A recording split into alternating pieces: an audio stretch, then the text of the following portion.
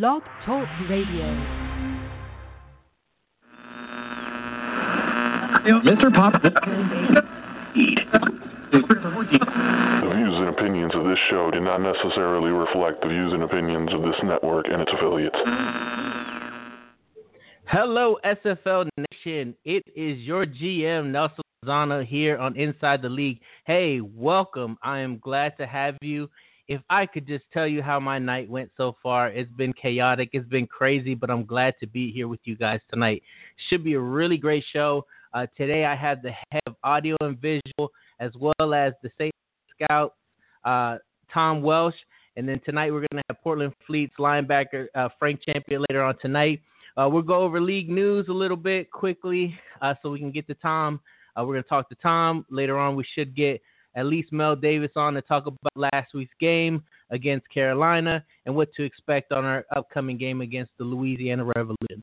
So it should be a jam-packed night tonight. I appreciate you if you stop by to listen, and I promise you, this show is barely going to happen if I did not hit 100 miles an hour from work to make sure I got here, but always drive safe and practice social distancing. So with that being said, we're going to go ahead and jump in to league news.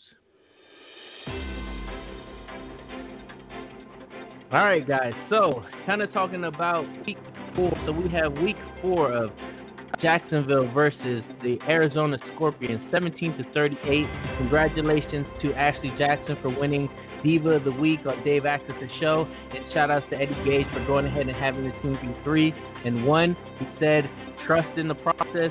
Arizona stay with him, so I see you guys stay with him. We have Houston Hyenas versus Florida, which was a very tight game, 21-27. We have the St. Louis Gladiators over Tulsa, 20-3. That was a huge game. Shout out to the St. Louis on that big win against Tulsa. We have the Fort Worth Toros, which is the Lone Star Glory, the Battle of Texas, where Lone Star won 10-23. So congratulations to Lone Star. We have the big battle of the day, Denver Nightwings versus the Baltimore Vultures, 24-27. Another tight win, knocked out Vega and the Denver Nightwings to make them 3-1 and not undefeated anymore. We have Chicago versus London, where Chicago won 41-20. We have the Louisiana Revolution versus the Aztecs, 21-37. The Aztecs went ahead and gave Louisiana, another undefeated team, a loss, making them 3-1. We have the Portland Fleet versus Carolina, a very close game, 15-18. So again, even though it was against my Portland, you got to give a good game out to Carolina Skyhawks. We have the Los Sioux Falls Sparrows, 19-27. Another hard game and very, very good, with it being a very, very battle of a game. Now, we have the Vancouver Legion versus the Queen City Corsairs, 28. A big win for Vancouver against a very strong organization in the Corsairs.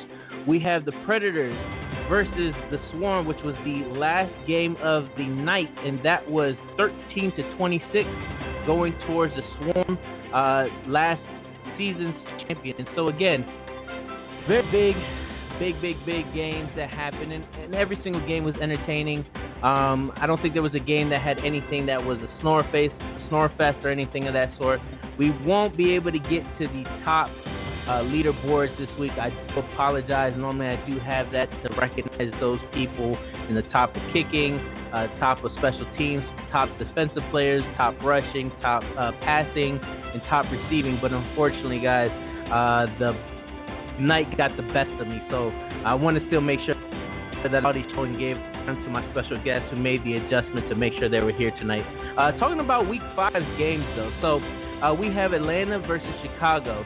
We have at 3 p.m. on 11 Sports and Twitch. We have Vancouver at Baltimore at 5 p.m. on 11 Sports and Twitch. We have Mexico City versus Houston at 8 p.m.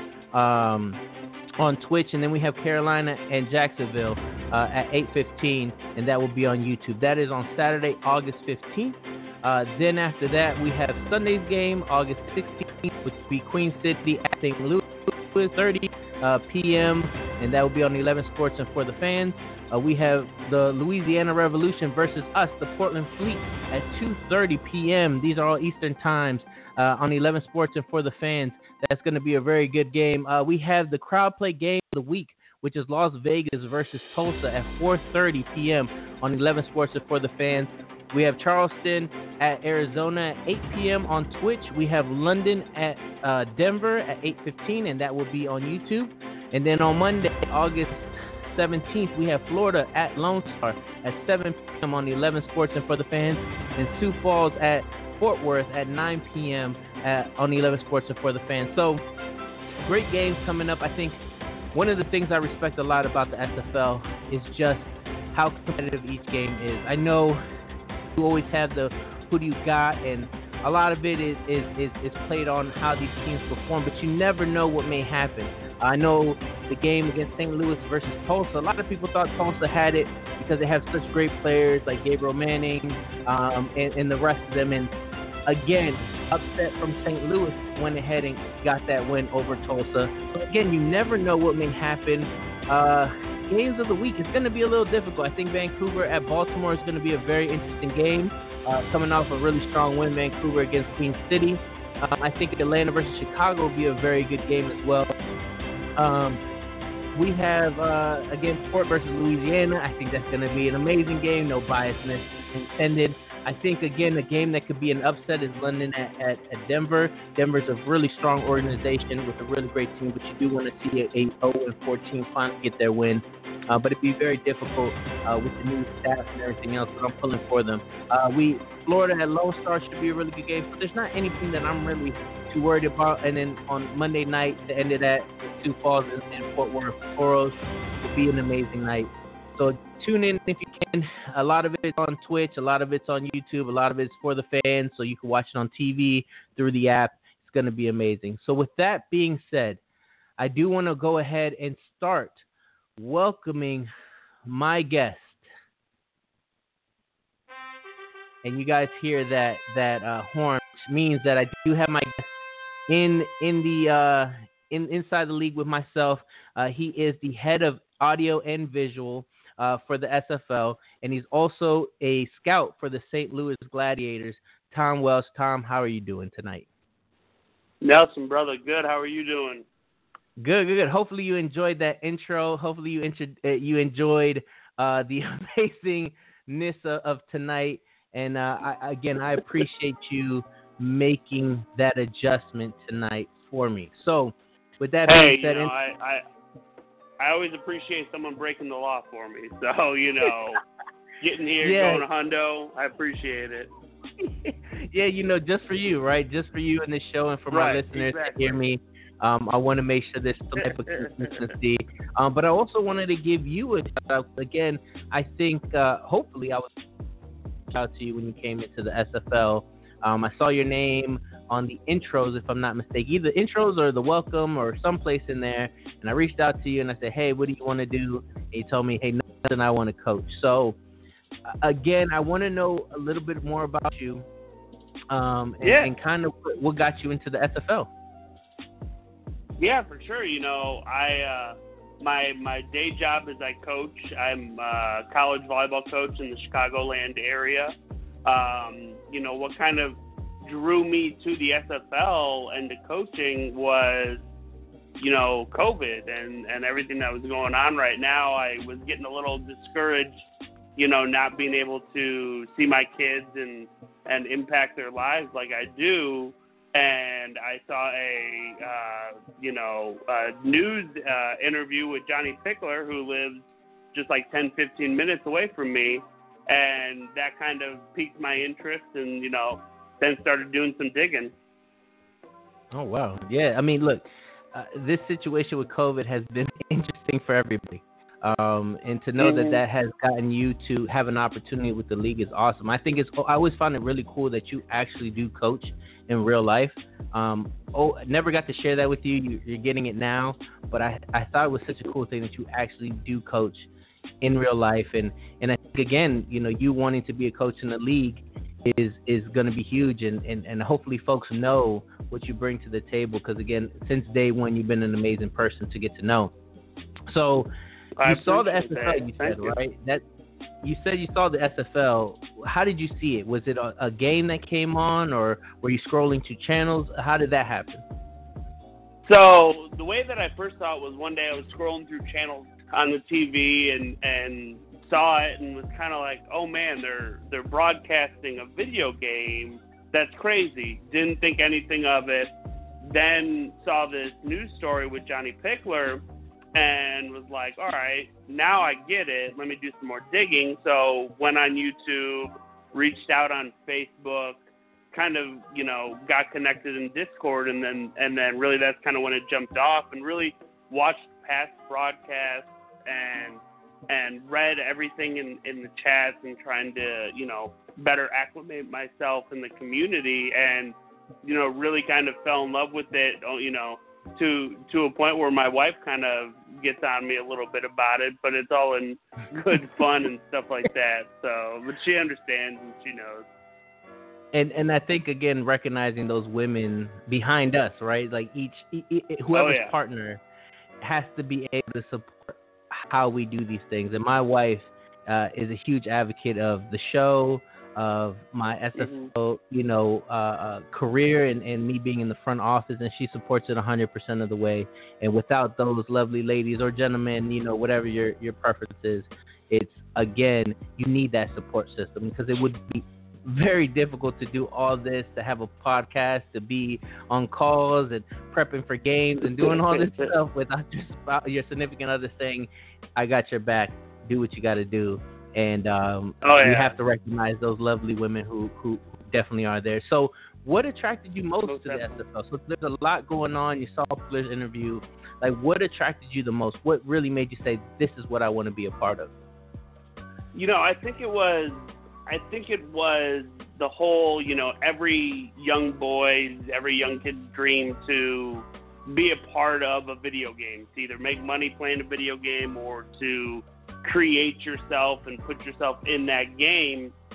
And that's what really drew me to it. Was a real life version of what I've done my whole life as a person in playing video games, is, creating myself or watching myself or leading my team to championships and stuff like that, and to find a place that does that and gives you the satisfaction more so than an actual video game does. That's what really kind of pulled me in and drew me into it, was, being able to do what I think I'm good at in playing video games and creating franchises and helping teams get better, and doing that at a grander stage. Yeah, and I think, again, how much effort and time goes into this. You really do feel it. Yes, we're not, this is the first controllerless esport game, right? That's always what we tell folks. But there's so much that goes into it, right? From the preparation, from progressions, from playbooks, from simulating, from watching the game, staying in contact with your players in your locker room, getting involved in outside activities such as podcasts or, whatever it is. There's so much that goes along with it. And I think, again, like, it's such a huge thing. And I want people to understand how much that we have to do the work on. But I think that's what attracted me to this, because this was a real live franchise mode, right? Like, you get to create this whole experience for people and then put it out on the field, and just like you would if you owned your own NFL team or you owned your own football team, right? You can't control what your players do on the field, but you can call the plays and practice the execution so you can be the best. But if that player makes a mistake or something happens, you have no control. Pretty cool thing. So let's talk about, how'd you become a scout for St. Louis? How did all that come about? That kind of came when you and I first started talking, on Discord, and I started talking to St. Louis and Drew and Dwayne and Colin, and, really kind of got a good vibe from them and felt, their passion and desire, and they were looking for people to help kind of bring up and kind of change the culture and help the culture and really move St. Louis to the next step. And that's something that, I thought a lot about and really, really liked. And, in my real life coaching, that's kind of my MO, is helping and bringing up, franchises that are down or programs that are down and helping them kind of get back up and get to a point where they're more successful than anything. And just knowing that that's exactly what Colin and Dwayne and Drew were looking for, that really kind of hit home. And I just basically said, I have a marketing background, a video background. I'll do whatever you need me to do to help out. I want to learn how to coach. I want to learn how to scout. I want to do all this stuff. And it basically just led to, okay, we'll start, scouting the offense and learn more about the game and stuff like that. And it's just kind of taken off from there. Yeah, and I do want to shout out Dwayne, because I was able to speak to him yesterday after Dave Access' show, and he gave some really good insight. Him, Eddie Gage, they were amazing yesterday on the after show, and us all kind of speaking about how general chat goes and kind of, when is it trash talking and when it becomes a little bit too personal and that kind of thing. And so I do want to shout him out, and I think yesterday how much he does have passion for this league, not for the league, for his organization. And I do want to give him a moment to shout that out, because I thought that was really special to have those moments with those owners, really getting to see exactly what they wanted to, what they wanted to accomplish. So again, very good stuff. So what are you interested in doing with the league? I know you're doing head of AV, and I do want to talk about that a little bit later on, but what are your interests in doing with the league? It starts, it started off with, I want to be an owner, I want to do this, I want to do that.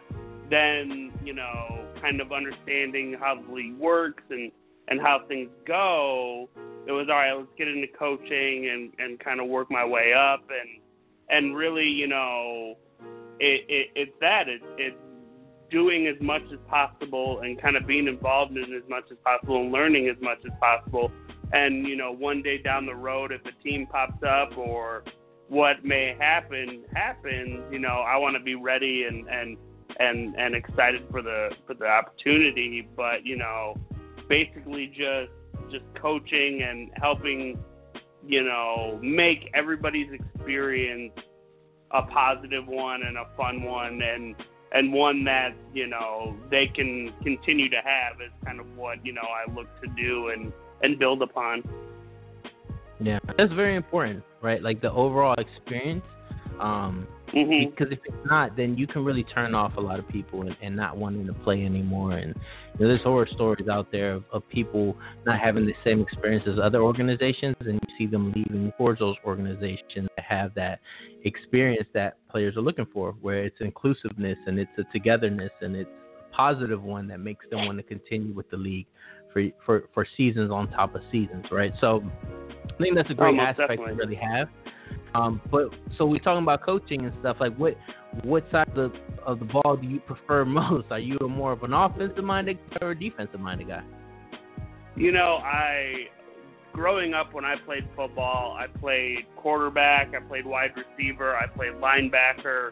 I kind of did it all. But I think the way that my mind works then and now, and even being a coach now, offense is definitely the way that I like to see myself. I love defense and I love schemes and the way that things are put together, but being able to create an offense that is dominant or one that is super, super smart, that's something that really, that intrigues me. And, when we grow up and we're playing the video games, especially the later on games, when you can super sim through stuff, we're always doing the offensive side of the ball, whether it's in a baseball game or a football game or whatever. We're playing offense more than we're playing defense, at least in my opinion. So, I like to think of myself as the general and head of, an offense and kind of doing that. Now, saying if a team was like, we need you to learn defense and we want you to run defense, I would absolutely have no problem doing that, because I want to be able to have, a full repertoire, a full the full package, so to speak. So. Yeah, and again, everybody has their preferences, right? Like, I'm glad to know yours is offense, and I would love to know what kind of style of offense you would really implement. I don't want you to give your secrets, right? But I want to know exactly who do you model your game after? When you do get the opportunity, coach, I don't want to say when, but when you do, like when you actually get the chance to, who do you mimic yourself as? Who's a coach that you really look up to? I look up to what Sean McVay does in Los Angeles, Andy Reid, of course, in Kansas City. Being in Chicago, Matt Nagy here, he did great things in the first year. Last year, not so great, but the high octane, middle of the field. I love tight ends, and I love what they can do both, in the pass block and in the pass game and run game. So really kind of utilizing the tight end would be key in any kind of situation that I would be running for sure. And I'm going to tell you, Sean McVay, so for you to know, I'm a huge Redskins, not Redskins fan anymore. It's Washington football team. Got to get that in my repertoire. Yeah, right. I've seen Sean McVay, and I think he is a very creative, a new age creative offensive coordinator. Now, head coach, of course, he's very innovative. And I have a fun fact about Andy Reid. Me and Andy Reid went to the same school, same high school. I graduated from John Marshall High School in Los Angeles, California, and Andy Reid is one of the alumni to that school. So fun fact for everybody. So I actually have a very soft spot for Andy Reid for that reason, even though at one time he was the coach of the Philadelphia Eagles, which I hate with a passion. Anybody in the East, we got beef, so they know that. But I think, again, those examples that you gave were really good styles to kind of go for, and having an aggressive, they have aggressive and very, I don't want to even say complex, just very intricate offenses that get the job done, right? Like, look at Andy Reid, just won the Super Bowl not too long ago. So I think those are great mentors or great people to aspire to be, especially in this league. So in your time so far that you've been in the league, what are some of the things that you learned in that small period of time?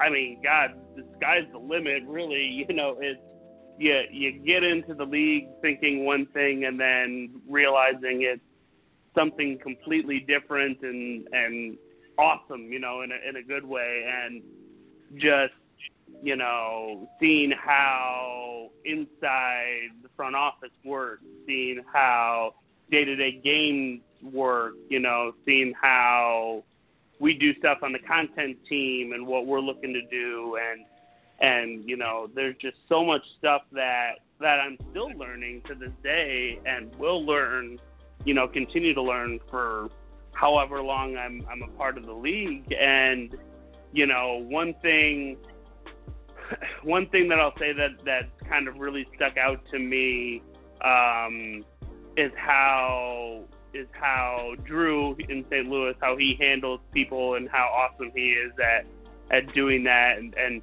kind of how I would want to model the way that I interact and hold people accountable and help people through the league. So those are kind of the things that have stuck out the most.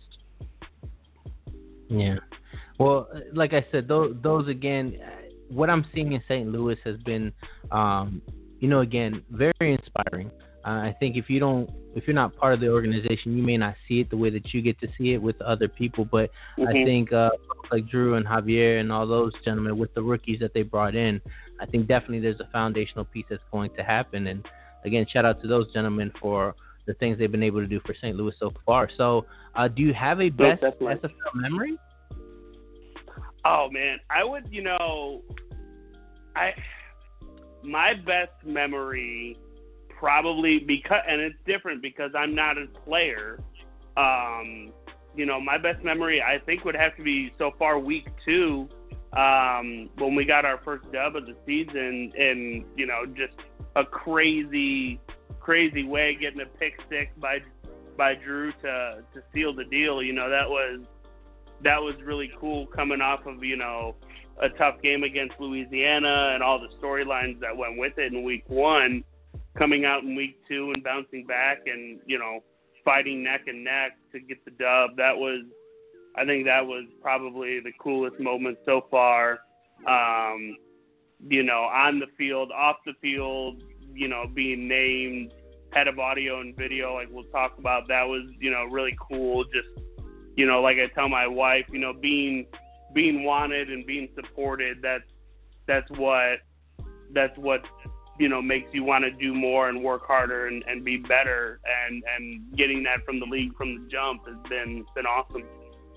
Yeah, I'm gonna tell you that's what really appealed to me about this league. Is just there's some people in this organization, just in the league in general, that really do care about how you feel welcome, and I think to really appreciate people's backgrounds and what they do and make them really build on those skill sets. It's the cool part about the league, honestly. Like, I think this whole experience for me has been amazing, and the impact. You know, I don't try to use the hashtag make an impact, you know, just like the league, but it speaks volumes of what we really do on a day-to-day basis. We make an impact, whether you're like yourself doing, you know, audio and visual and being the head of that, to, you know, Cam allowing us to have this whole league to go with Ashley Jackson, Coach Craven, you know, all those people creating content for the league, myself, right? Like, it is really nice to feel included and people accepting what we do on a day-to-day basis, and I think that's pretty cool. So I know we talked about some of the things, again, that kind of attracted you in the league and doing, but do you have any goals that you want to be able to accomplish in the SFL? Yeah, I think, you know, for my personal goals, you know, becoming a coach, helping, you know, lead a team to the promised land, helping build a positive community within our team, that's something that I look forward to doing down the road, and really putting, you know, a stamp on the league. You know, as for, you know, video and audio content, it's making sure that everybody, you know, gets to flex their creative muscles and continues to, you know, spread their wings and really kind of develop what is a growing creative, you know, team. And we have a lot of, you know, great stuff with audio with you and Ashley and Coach and Access and everybody else that does podcasts. I can't believe I forgot Access. Oh my goodness! Don't kill me, Access, Dave. That's my fault. I was just on the show yesterday, and I meant to bring you on. I'm sorry, but you did something for Access as well, right? Like, you showed me some of the things. I think you created the some of the graphics, right? I did, yeah. I created his little motion graphic at the beginning of the show when the countdown ticker is going on. You know, that's one thing that I'm trying to do and trying to find is ways to make our podcast more visual. And, you know, it's finding graphics or getting things pre-produced and then put out rather than live or things like that, stuff that me and Jeff, you know, Gagne are talking about, trying to figure out and fine tune. But, you know, ultimately I want to be able to help continue to build and create and help people enjoy this as much as possible, because Cam has built this community that allows everybody to be creative and to do their own thing, you know, as long as it's respectful and in positive nature and stuff like that. And I just want to be able to continue to do that and make sure that I'm helping people, you know, put their content out and get their name out there and build and get seen, get views, get listens, get whatever, you know? Yeah, and I think that's a great thing, right, when you do something like that. That's why I wanted to pay it forward back to you, right? Like, for you, you know, you're helping me create my graphics, right, for this show. And and you have been nothing but kind since when I DM'd you, said, hey, what are you interested in doing, right? And I want to give you that platform because I do one day want to see you be that coach that you want to be. do the things that you're inspiring to do, because you're living that now, and you're not asking for $1. You're not asking. You didn't even ask for this. I was the one that was like, hey, Tom, you want to jump on the show? And but that's the way that I felt like if even an owner or somebody were to listen to the show and hear yourself saying, hey, I want to be a coach one day, you'll get that opportunity respectfully, right? Just because you actually care about what you do and how you do it. So thank you I'm pretty sure from all the content creators out there, we do want to thank you. And I do want to shout out Ashley Jackson, because she texted me saying she was listening to the show and she's sleep deprived. So shout out to Ashley Jackson. Nice. Hey, how you doing? Shout out Ashley. And you were on the show everybody. too, right? Yeah. So you're putting your stuff out there, like on your own. You were on Ashley's podcast, which again, if nobody's seen it, go on YouTube and check it out, or listen now on Anchor, or it's on Spotify, Apple Music. Like, listen out, right? But you were on there as well, and you putting yourself out there is pretty cool. Hopefully, those goals end up being the case. Now, is Access the only person you did graphics for, or have you done graphics for other people as well? I've done stuff for St. Louis. I started earlier on in the summer. I started a docu-series right after The Last Dance kind of hit. I was like, I want to create this. I want to do this. Unfortunately, gotten crazy busy, so I haven't been able to put out as much as I want, but got one episode out there, pretty much just the beginning of the franchise and what Colin did, and put that out on YouTube, and it's about 8 minutes of talking to Colin and understanding what he went through and his journey through the league to where we are now. And made some graphic work for them, did some flyer stuff for them, did some stuff for the social media team to start off when I first joined on in the league, and basically just kind of, if anybody comes to me and says, hey, Tom, can you help me with a graphic? I'm absolutely more than happy to do that. And, basically just kind of, like you said, paying it forward, just helping people out whenever they need help. So. Yeah. And again, I think that's a huge resume so far of people that you've been able to help. And I'm glad to be etched those names when you say, hey, what we've done. I'll be happy to be one of those people that you've had that done. So how long have you been doing graphics for, though? Like, is this something you recently have decided to pick up, or is it something that... No, this is years and years and years kind of in the making. I started off my professional career in television news and won a lot of awards doing that, and kind of transitioned into the corporate world of videography and graphic design, and just kind of been doing that ever since. And I do a lot of marketing stuff now, work a lot of flyer creation, especially in real estate.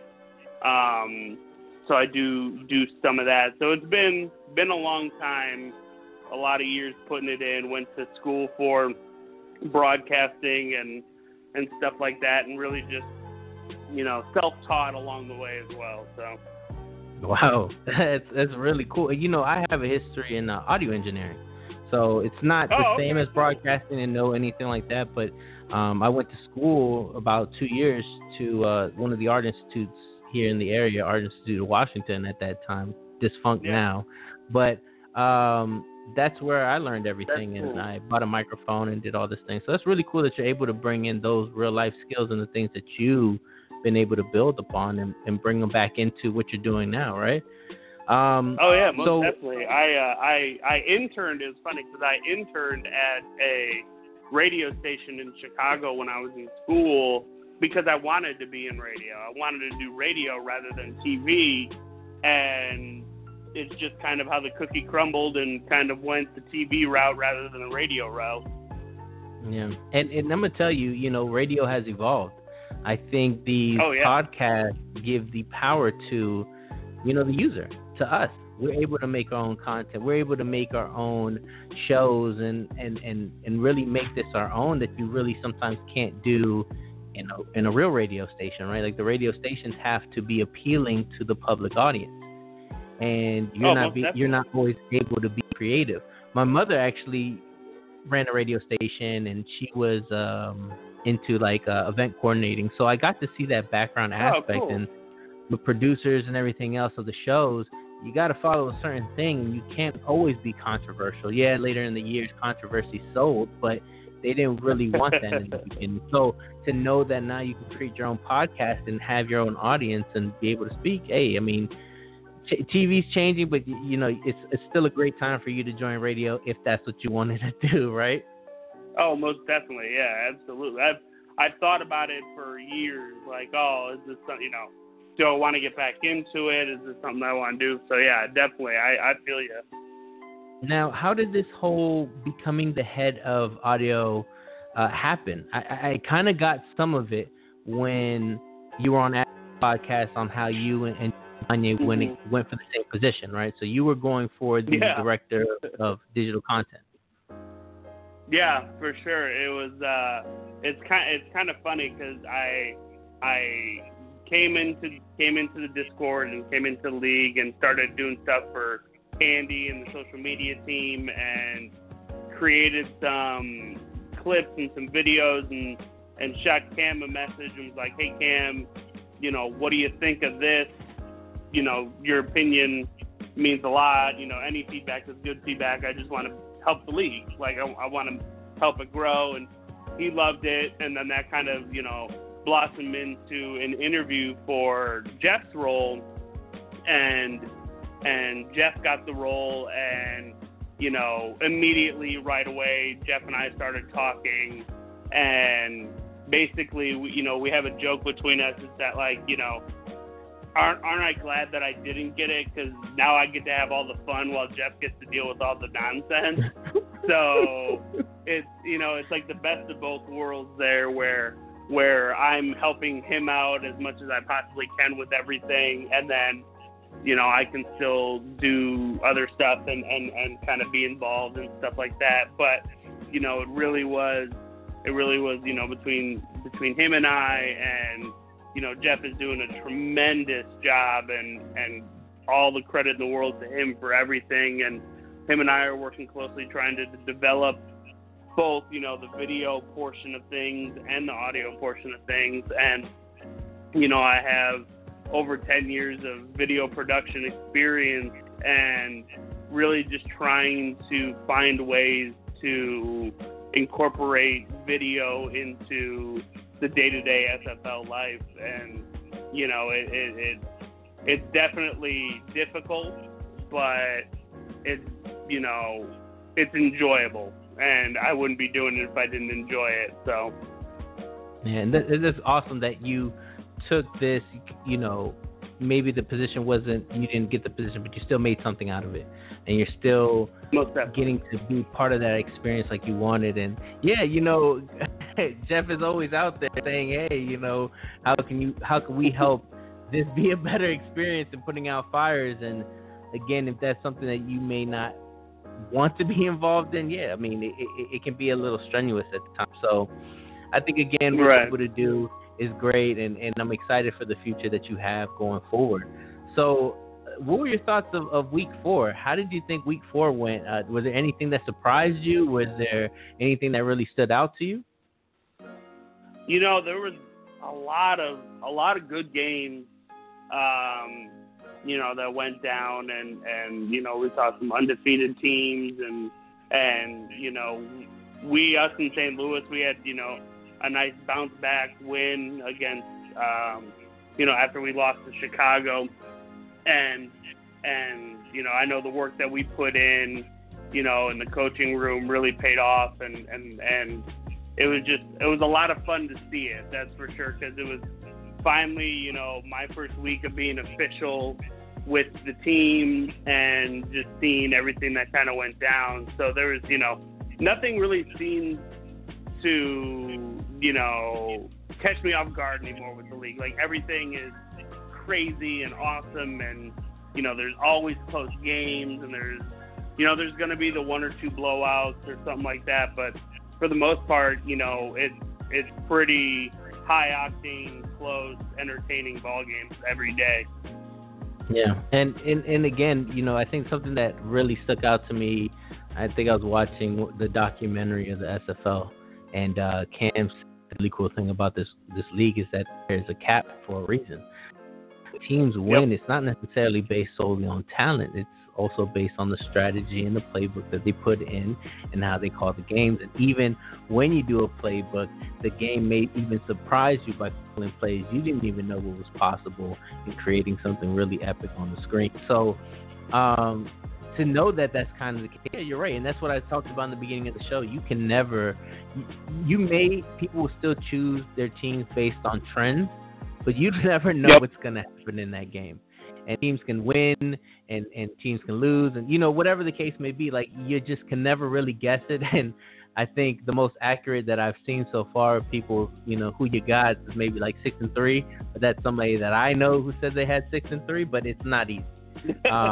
So, right, exactly. Like I said, there was a lot of great moments too, and I think you guys winning against a very good team in Tulsa is a huge win for you guys and the organization and the coaching staff. So, what are your predictions in week 5? Definitely. Week 5, I don't want to go out and say that, St. Louis we're going to win, but, I feel like I'm obligated to say that because that's my squad. That's who we roll with. I just know that the work and everything that we've put forward is going to pay off, regardless if it's a win or loss. And the way that I kind of coach in the real world is, if you go out there and you give it everything that you have and you put in, 100% effort all the time and it's just not your day, it's just not your day. But if you go out there and you don't work hard and try hard and you lose, then that's a problem. And I know that the coaching staff and everybody involved, the whole team, everybody's been putting in the work and grinding and getting ready for this week. And, win or lose, I'm excited to watch. And that's coming from just, a guy that's helping the team out, and I'm part of the team, but I'm not a player. But, I'm excited to watch every single week, and I'm excited to watch every game of the week. Honestly, I'm excited to see what Ashley keeps doing. They're off to 3-1. They're playing great. I love keeping up with Louisiana and seeing what Gerald and Johnny have done. And Johnny's been, very nice to me since coming on board and stuff like that. So, it's everybody that I'm involved with and everybody that I've talked to, I root for. And that seems to be like it's every team in the league I'm rooting for because everybody's been so nice and, and so great. And, I know you guys have been grinding and working hard, and I'm excited to continue to see your guys' growth. So, I'm happy that I have sports I can watch every weekend, and I'm, just excited to watch, period, plain and simple. Yeah, and I know you're going to be conflicted when Louisiana and Portland play, since you like both of us. So, yeah, I do. But yeah, you're right. Like I said, it's great. It's a great experience from front to back, right? Like from what you see on TV, the broadcasters to the stats team to the coaches themselves, the players. Like everything plays a factor. The creative content, like it's just so cool how much this community has really absorbed this idea of Cam and really ran with it. So I think that's pretty cool. Oh, yeah, and do you have anybody do you have a game specifically that really sticks out to you that you're excited to see in week 5? I mean, off the top of the dome, nothing. I mean, outside of our own game, nothing really, gets me overly crazy excited. But that doesn't mean that there aren't games out there that I'm excited for. Basically, like I said, I'm basically excited for everything. That's what it comes down to. I'm excited to see just games, period. Yeah. No, I get you definitely. Like it is an exciting week, and I feel like every week's an exciting week, and it's really hard to say this is not going to be a very good week because, again, we have sports, we have football, but we also have these investments in teams due to personal or whatever it is, financial if you're doing crowd play. That, again, it's just awesome how every week plays out and how great they are. So, this is the floor is yours. Whatever you want to speak about, whatever you want to plug in, if you have any social media, what's your Discord name, share those great things so people can reach out to you, and the floor is yours, sir. Oh, man, just much appreciated. Thank you for having me on. I love to be able to tell my story. I love to talk about myself. That's the easiest thing to do in the world. But, I just am super grateful to be a part of a great organization like St. Louis and everything that they're doing to help me succeed as well as the whole team. Big shout outs to Ashley again for allowing me to be on her show the other night. Big shout outs to Cam for being a freaking genius and developing this league, and just much love coming your way, man, for having me on. I really truly appreciate it, and I'm here to help and here to help watch people grow for sure.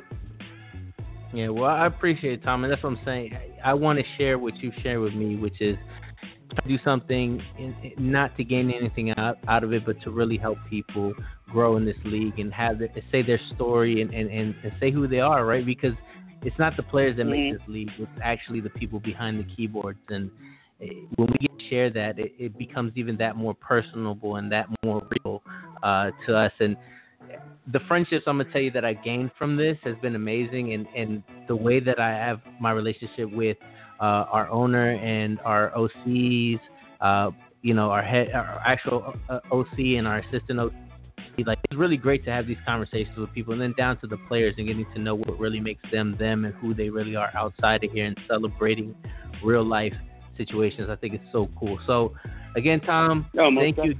Did you say what your Discord was? I don't think you did you? No, at Tom Welsh. It's just my name. I'm not, I'm a content creator. I'm a creative person, but when it comes to thinking of a name, I could only think of my name because I love hearing my name. So it's I feel you on that. At Tom Welsh. If you want to reach out to me, reach out, say hello. Always willing to help, like I said. I appreciate it, Tom. Well, you have a wonderful evening. Thank you again. And you have a wonderful night, okay? Thank you. You too, brother. Thank you. So, folks, thank you again to Tom for spending the time with me tonight. We're going to get now into the shipyard and hear some from our front office about how the game went last week, what to expect this upcoming week.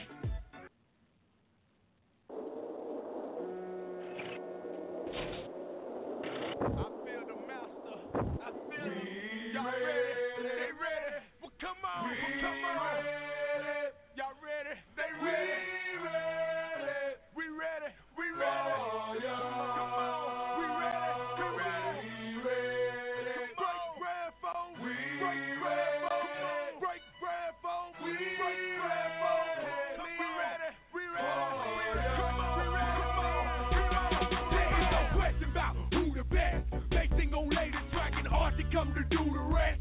Step in the way, most of us are going through you. You must have gone fast and targets, boy. You was blessed. And I'ma take them out the game, y'all. It ain't no thing, y'all. You wanna, I rip you up like a chainsaw. The game's wrong. All right, folks. So we're getting to the shipyard. All hands on deck. It's a beautiful night tonight to have Jacob Bovet and Mel Davis here on the line with me today. Gentlemen, how are you doing? Pretty good, brother.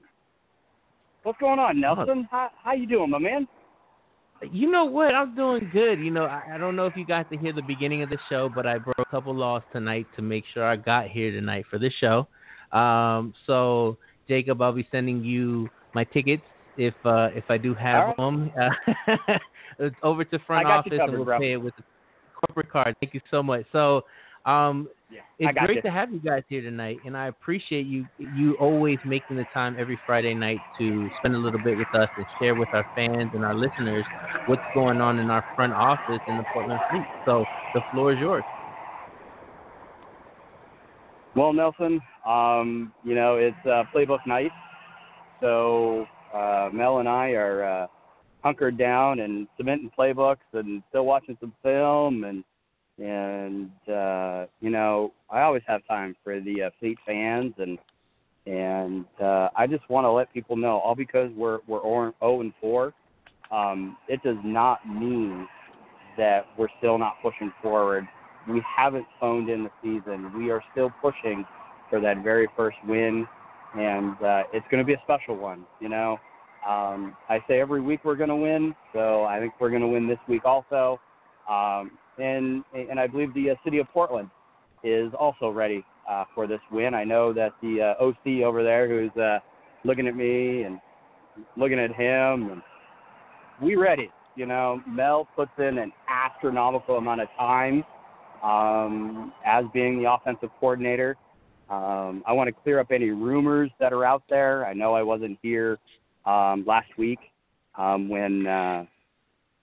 when we dropped the assistant offensive coordinator of Art Vandelay. I just want to let the Fleet family know that Mel Davis is my guy. He will be my offensive coordinator until he tells me, Jacob, I don't want to do it anymore. I have the most belief in Mel Davis, and I just want to let the Fleet family know that Mel Davis isn't going anywhere anytime soon, and that's I saw some rumblings and heard some things, so I just wanted to address that. Yeah. Mel, I think man.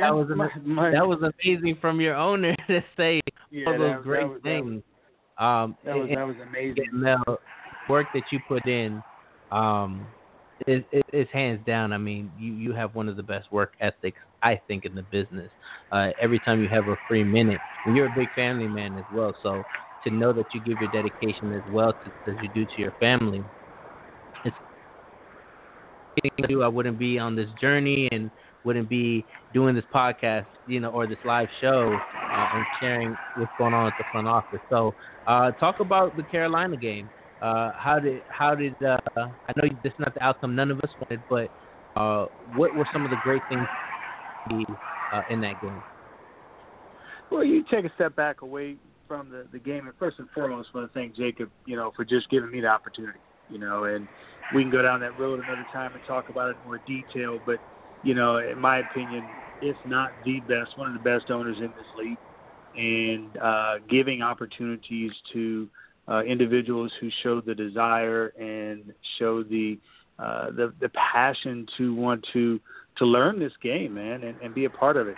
It was Jacob and I that sat down and we were talking about Art, who is our new assistant offensive coordinator, who showed an interest and really, really wanted to be a part of understanding what we're doing, and had an opportunity to talk with him and decided it was a good decision to bring him into the fold. And happy to have him. He's an excellent team member to the front office and really brings a lot of knowledge in terms of just his scouting skills and his desires of wanting to be a part of football. So I just wanted to say that. But as far as the Carolina game, we found ourselves in a unique situation. And I mean that from the context that I think our players, myself, Jacob, you felt we had an opportunity to win that game. And we said this from the very beginning. We just want to be competitive. Being competitive gives you the opportunity to win a game, any game. And as long as we're putting that competitive aspect on the field, we're going to keep working and tweaking to help the different areas of our game improve. But the game itself was good. Carolina was tough. I felt our offense moved the ball a lot better than we have all season. Matt got back there and orchestrated some really, really good offense for us in some tough spots, because I think it was the first drive of the game. He was backed up inside his own 10, and it was like 3rd and 15. and I could hear the collective sighs from the fans just going, oh, no, here we go again. Because the week before we had a rough week against Vegas and their sackmaster. But, you saw the true determination of Matt South, who I think doesn't really get the credit he deserves to be a quarterback in this league. I know he's been in and he's back, but Matt's real, and he's sitting in that pocket, man. He threw a laser 15 yards down the field for a first down and caught our man coming across the middle for a first down in Gene. And that was an amazing play, for us to show that resolve in that situation. And then as the game progressed, we moved the ball. We moved the ball the best we moved it all season. We have to keep doing better. We've got to capitalize, and we got to punch it in when the opportunities require. But we moved the ball down the field on that drive just inside the 10-yard line. We came up short, but we moved.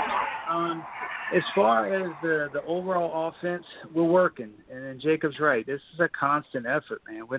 We're collaborating, we're working, we're talking, and Art now being a part of that team, we're getting inside information. That means from a scouting standpoint about what a team's strengths and weaknesses appear to be, and we're just going to keep doing our best to put our best on the field. But I don't think any of us could have walked off that field last game with our heads down.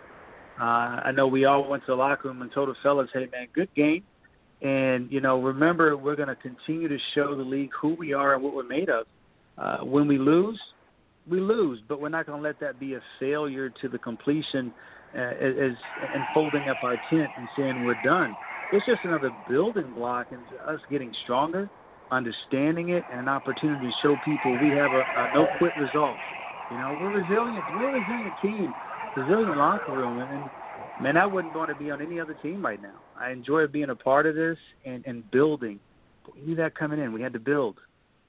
So I agree with Jacob. Each week we want to win. Each week we think we're going to win. And in the week we decide that we don't know that, or we don't believe that, well, that's the problem. And I believe we can win this game Sunday. So, preparations will continue and putting our best foot forward. And shout out to the Fleet team, man. A great group of guys that just come to play, support one another, and give the best we've got. So you'll see us again Sunday, buddy. We're going up against Louisiana, so we're going to bring our best and pray that best brings a W to the win column. Yeah, definitely. That game, I do want to know how you see the opponent, right? What we're preparing for, and just again, speaking a little bit about what you're excited about going against Louisiana at home in the Shipyard. But before we go to that, Jacob, did you have anything to add about that Carolina game? Man, the boys were hungry. The front seven got after it. The no-fly zone, the DBs and their picks. One thing that I've noticed in these last games, nobody really wants to throw deep on. That tells me one thing, that the league is afraid of Shad Allen and Dakota. They are afraid to throw deep because of those two monsters in the backfield. It also shows that Chris Stotch, Bob Funk, and Derek Majors, no one really wants to throw against them. If you see what the league is doing, if you see what the teams are doing after what Denver did to us, the short outs and the little dicks and dunks and everything else like that, it's because they're afraid to go deep. Because when teams go deep on us, what happens? The front seven, the best front seven in the league, and that's just me not saying it, statistics are saying it, that the best front seven in the league will either A, sack you, or B, make you cause a pick. And in every single game that we have played today, we have had 1 or 3 picks or 4 picks. So our boys are hungry, and I'm gonna start off with Carolina, or not Carolina, but Louisiana, and I just have to say one thing: Batman and Robin, or Batman and Superman, are coming for you, Pickler, and that's all I got to say. Awesome, and again, you're right. I think our team is very resilient. Being in that locker room, after game, you feel the best out of our team. And that's crazy to say, but the uplifting words, the leadership in that locker room who says, hey, guys, pick your head up, get ready for the next game. It's going to be a good one. And seeing like the growth that has been able to happen since week 1 to now, I think it's been amazing. And I'm really excited about this Louisiana game. This is a team we played twice this year. And those comments, came from Pickler himself when we drafted Gary the Beast Burney, who was leading the league at that time with sacks in the minors. So actually, now remember, the comments were made before we drafted Gary. He said you're going to have to bring Batman or something to that effect. And no sooner than that, we drafted Gary, and he's like, uh-oh. He said, I said that, and now they go draft a leading defensive tackle or a sack man in the league in the SFLM or something. So it was interesting commentary. It was interesting commentary. And I think Gary kind of took that to heart, and he wants to show up and, put up the Batman sign and see what happens on Sunday. It's going to be interesting. Gary wants to eat, Mel. Gary wants to eat. And as me being the defensive coordinator, I got to feed Batman. I also have to feed Superman, and they will eat. I promise you, they will eat. They're coming, man. The guys are ready. The guys are ready. Each game we get stronger. Each game we learn something. We talk about it. We try to build upon it. We grow from it, and it's a growing process. And I think what's so special is to be a part of a group of guys that get that, understand it, and want to be a part of that. And they're showing that, and we talk about in the locker room all the time, man. Each week is another opportunity just to show up and show out to who we are as a team, win, lose, or draw. We win, we got to stay humble. We got to get that win to taste that humbleness. But at the same time, right now we're in the process of learning and growing what it's like to come close to that win and not get it, but still get up and go back to the table again. And that's a growth process. It's a good building block. And I'm gonna tell you this: Louisiana team is somebody I do look forward to. They're 3-1. They do have talent in different places like Reggie Streeter, who I used to play with before in New Orleans. Tank Bennett. They have some really good players there, and they do. I think make no mistake. Kind of recognizing that what they've been able to accomplish is huge, and that would definitely be a great building block if we get that win against a team like Louisiana and be able to build off of that win. So anything else to add that going into this game? Well, for me personally, I think the most important thing, and I say to the fellas and remind myself of, is let's just go give our best. Let's bring it. Let's be ready, and make sure that when we leave with respect. That's what's key. Bring our best, put something competitive on the field, and leave with respect. The wins will come. And when they do start to flow, you're going to have this basis for which I feel we built this entire shipyard on. We've built it on a basis of knowing what it is to be on that other side and not wanting to essentially go back to it. So, we'll stay humble, we'll stay hungry, and we'll keep, bringing it every week, man. And that's what we're looking to strive to do. So I think we'll do it. I really do. Yeah. And I do think so, too. Like I said, this is seeing how much of a gap we close when it comes down to our games. I think that's something that speaks volumes about this team. We have the most rookies of any organization, yet we're able to do some pretty monumental things. And to Jacob's point, this defense likes to eat, and this defense is not just saying that, but they back it up with their stats. And they have a very, you watch our games, and they're very exciting. I mean, I'm not looking at it even on the biasness of that we're part of this organization. I'm looking at it just as a fan to say, wow, this is an exciting defense to watch, and every play is exciting because you get to see what that defense gets to do. That I think me and Mel have talked about how much that is like the 2000 Ravens. It's something special and epic, and when our offense, is going to be at that same level. And I know, Mel, you've been working, every chance you get to always improve.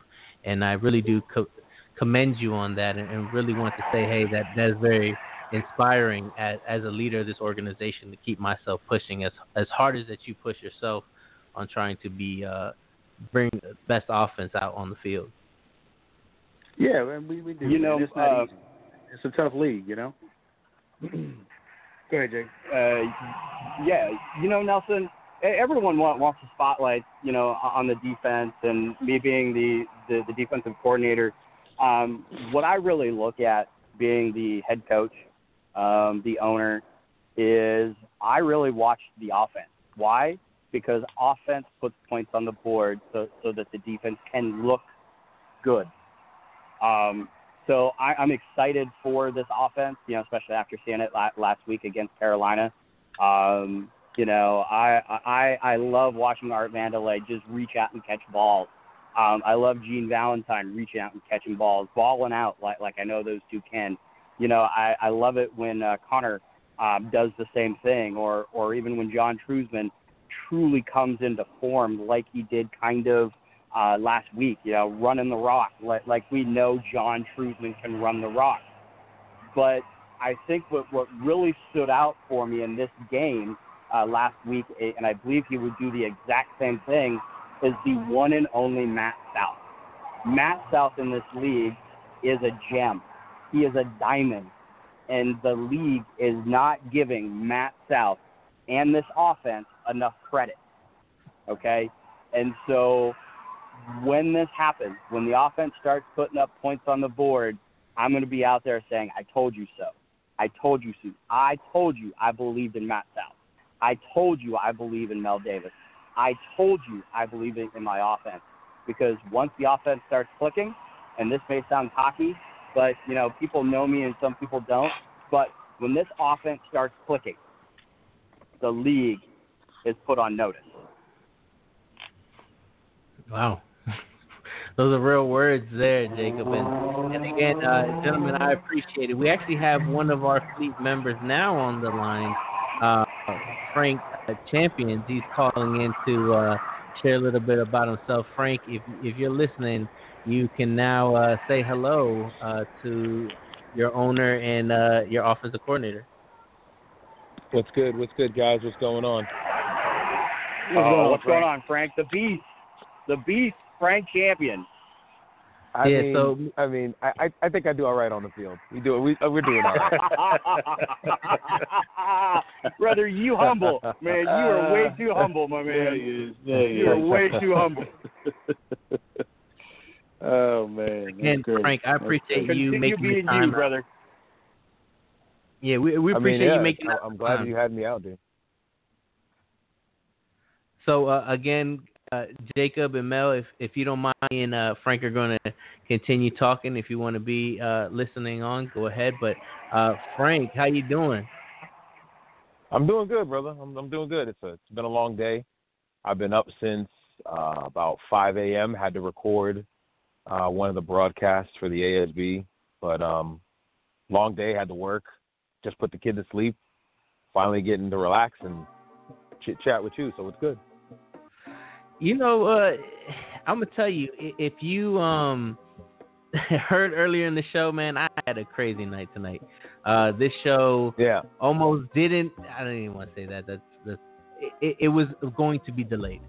All right, and I hit you up just to give you that kind of like, hey, give me some time, because I'm still here at work, and I made a almost 50-minute commute into a 30-minute commute. So just to get here to get that opportunity to say, hey, I get to interview Frank Champions. And again, Frank, I think I don't want you getting speeding tickets now. Don't get speeding tickets. Well, Jacob said it earlier. He said he was going to pay. He said he was going to pay my tickets, just for the love. So if the owner got you, we good then. Exactly. He said he got a corporate card and give me the best lawyers. I'll be out by tomorrow, right? So, but I did want to put you on this platform because I think, again, people don't know the great things you're doing, not just for the league and for us as Portland, but what you're doing for yourself. You're doing some great things with the ASB, and I think I wanted to give you that opportunity to speak of that as well a little bit later on the show. And I do want to tell you, too, I normally call you Frank the Tank Champion. I didn't know if you wanted to stick with that, if you like that, or if you're like, nah, I'm not really feeling the Frank the Tank. But I think your first game really spoke like about who you are, and what you were going to bring this season. And that linebacking crew in Portland is nothing to mess with. So, again, tell us a little bit about yourself. Who's Frank Champion? All right, so I guess I could start not that far back, but we'll go to when I was wrestling a few years ago, when I was a professional wrestler. I think it all started then. I've always had this, like, what's the word I want to use here? I've always had this urge to entertain, you know what I mean? Like, to put on a show in front of a crowd. So professional wrestling was the craziest outlet. Because before that, I used to rap, but, you know, a kid from New York in his teens, not going to go to college, what's he going to do? I'm not playing football for college. So I said, you know what? I'm going to start making music. So I made music. That didn't work out. Started wrestling. I got really successful with that, and it brought me other outlets, and I met a lot of gamers in that community. And I always played video games, but I never really dove into it until I started talking to my guys in the locker room about video games and such. Like, my tag partner was so big into video games, and he was the one, because he's younger than me, to be like, man, streaming's a cool thing. And I'm like, man, I should probably look into that, because I wasn't wrestling anymore. So I was like, definitely should get into some kind of gaming stuff, but definitely with sports. And that's how I found the SFL, really. And that was, I can't remember the year exactly now, but I think my guy on the field is about 6 years pro, 6 seasons in, or something like that. He's a veteran. And he balls out, man. He's balled out everywhere he went. And that's why I'm so proud my name is on that man there, because he goes in on the field. And now on Portland, a place I didn't expect to be, didn't expect to come to Portland at all. And I'm sure you're going to ask me how, and I'll tell you. So I'll tell you when you ask. I'll let you do your thing. You know what I'm saying? I'm not going to jump ahead. I'm just going to let you do your thing. But, but you know what? It was so captivating of what you were saying that you could have continued on, and I was like there with you. I was like, yo, me and Frank, I'm there with Frank right now. I see the journey, and it's really cool that it came through wrestling. Were you wrestling under the champion? The wrestling moniker was Frank Champion. Yep, it was. All right. It's so funny, me and my boy, from wrestler to football player, pretty much, because that's what I did. So I'll tell you some crazy thing I used to do. I don't know if you've heard of it. It's like sort of viral. I don't think it's really viral. I used to play in a football league in New Jersey where they play with no pads and tackle, full-on contact tackle football. I used to play in that league, but now it's called the A7FL.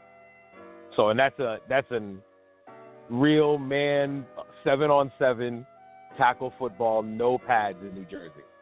It's sort of popular out here in the Northeast, called the A7FL. So if anybody's listening in, they can Google that and they'll see that it's no pad tackle. I used to play in it.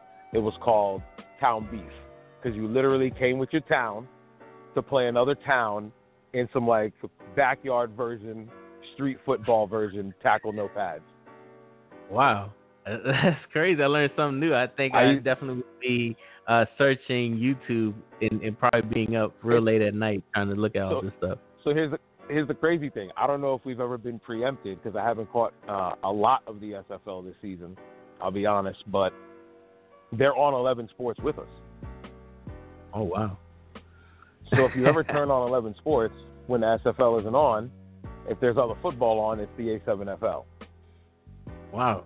Or some that's like a college, crazy some connection. College stuff. Yeah, that's some crazy connections. For me, you know, just sitting in my house and I'm on my phone and it's like 11 Sports. I'm like, 11 Sports? Isn't that what we're on the SFL? And I turn and we're on. I think it was like Mexico City was on. And I'm like, they were on the same network. They came on like Mondays at like 8 o'clock. Wow. So both football leagues that I've been a part of, that I've played in, were there. So it's just mind-boggling.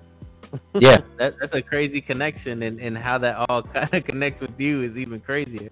And I think the wrestling thing too, you know, growing up watching wrestling and that kind of world that was in, it was a fun world to be in, right? A lot of the storylines were an impact to this day, and I think it's really hard to kind of, and I've heard there's kind of been a renaissance recently in mainstream wrestling, right? But it's very interesting to see how those storylines from back in the day have played factors in people's memories. You know, NWO and all these DX and of course these memories all resonate in your head, and it's like crazy and how much that impacted and put people in their positions where they're in now. So let's get into the SFL story now, right? So how did you get to your SFL and where you're leading off to now into Portland? So how did it all start? All right, so I can start it from, I can give you this right here. So I can thank having a daughter for the reason why I found the SFL, and I'll explain to you why. So you get a girl pregnant. I got my wife pregnant, right? We got pregnant. She had our baby in 2016. So that has to be around the time when I started. So you'll see. 2016. You know, she had the baby August 26th. Her birthday's actually coming up in like 2 weeks. So happy birthday to my daughter. She's not listening. She's sleeping right now. Happy birthday, Rocky. That's her name, Rocklyn. We call her Rocky. So happy birthday, girl. She's going to be 4. So 2016 was around the time that I started with the SFL. Because she was like in her early months, 6 months, 7 months old. And I was playing no video games. Before that, I was always playing NCAA football 14. I had a dynasty. I think I used Syracuse, and I've had like crazy dynasties with that team. And I always played a whole lot of sports video games. You know what I'm saying? One of my favorite games was All Pro Football 2K8. I was one of the dudes where I'm from that, like, the only dude who had the game. So I knew how good the game was, even though it didn't have the current pro rosters. But I used to remember there was ways to get the pro rosters, because, you look that stuff up, of course. Yeah. And it showed me other people customizing their own leagues in a game. And I'm like, oh, wow, this is kind of cool. And then I found that trailer. It's not a trailer. It's like a documentary. It's a documentary of the SFL. It's on Cameron Irvine. Yeah, I saw that one. You know what I'm talking about. I think everybody's seen that one. I feel like everybody's seen that one that's in the SFL. Because when something that always stuck in my mind, because at then he was like the only commentator. Like he did the big game on like Monday nights. Yeah. I remember that. That was a few years ago. Before they got the whole commentary team now. So he used to be the only one, and he used to just go in on every game, and it was just a beautiful thing to hear. And I was just like, yo, I got to be a part of this somehow. You could be a player? Boom, submitted my dude. And then the rest is history. I got picked up by Vancouver, Andy Hamilton over there. This is why I came to this team, you know what I mean? Because it reminded me of going to Vancouver. We were an expansion team, and the majority of the team was all rookie players, and we made it to the semifinals of that playoff. Wow! After starting 0-4. After starting 0-4, I'll tell you that right now. Yeah. After starting 0-4 in Vancouver, you can ask anybody who played. Andy, there's a running back named Ivan Sanchez. He doesn't play anymore. Tom Pepper, the quarterback. We went from 0-4 to 7-5 into the playoffs, and losing to Mexico City on the last drive of the game or something like that, from what I remember in the game. And They went on and scored the next way down, and they went to the championship, and then they beat the Chicago Wildcats in the championship. Man, what a season! That was your first season in the league. Season. The first season in the league. Wow. You know what I'm saying? First season in the league. And we're lucky to have you on the team, Frank, because I'm hoping you rub that mojo from that season to this season for real. Yo, listen, this is why I'm not.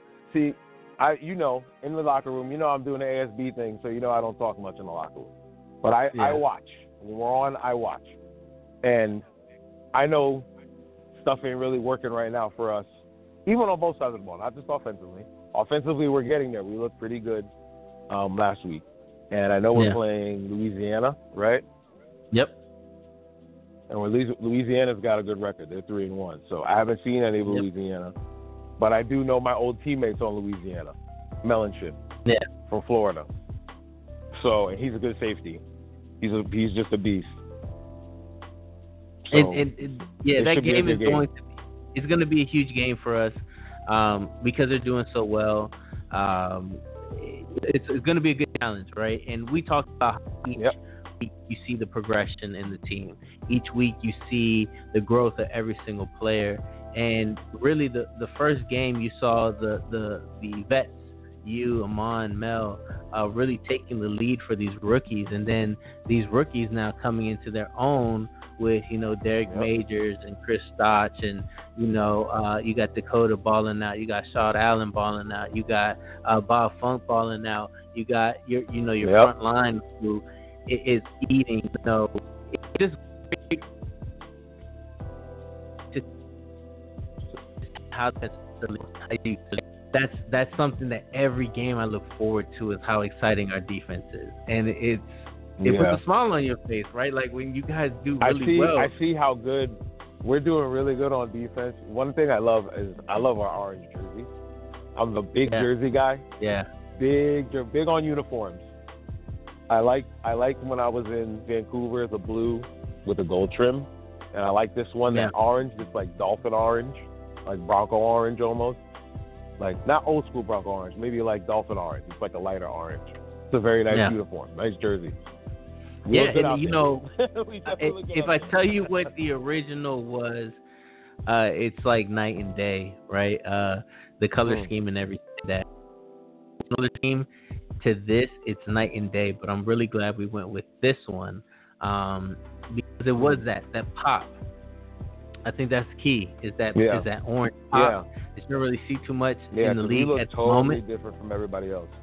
Yeah, and the color schemes and the ways you can kind of work all those together. Yeah, they were really good influence, and you do get that old Broncos feel from the uniforms themselves. So, so Frank, what's a fun fact about you? Like, what is something you would share? Actually, we didn't even finish the story. You just told me championship. I'm so sorry. You won the championship, and then what happened? We were talking about how your first season you won the championship, and I didn't get to let you finish the rest. We almost won the championship. We almost won. Almost won the championship. Yeah, we got to the semifinals. It was a good game though. So what happened after that? So how did you end up going to Florida after Vancouver?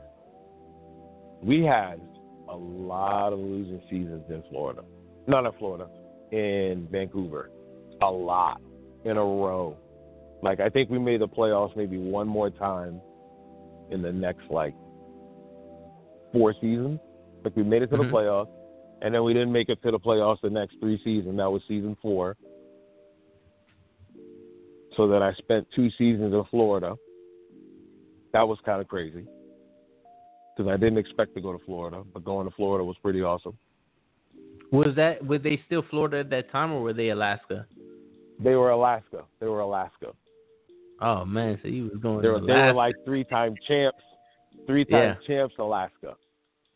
Yeah. I came, but I felt like Karl Malone on the Lakers. That's what I felt like. To be no cap. I felt like Karl Malone on the Lakers because they had their chips. These are comparisons. They had their chips. Yeah. I was trying to get my chip. You know what I mean? And then I just got on the team on the latter part. Some other guys left, some other pieces left, and our version just wasn't good enough to win the ring. But I thought we were ill. I watched a lot of our Alaska games that first year. Yeah. And Ron Cochran. And they had that reputation too. A beast. I'll tell you, the reputation of Alaska, that organization, and then again now that Florida has a strong reputation of a winning culture, and some pretty good squads. And then we I think you were telling me you were thinking about retiring, and if I'm not mistaken, Jacob contacted you. Was like, hey, you know, this is who we are. You know, we want to extend and see if you're interested in coming to play for us. And he was able to sway you to not go into retirement, which has been great for us because you've been just balling out like crazy. And to know that stat-wise, you can even verify this, you're one of the better linebackers out there with counterparts in the line with you. So that's pretty dope.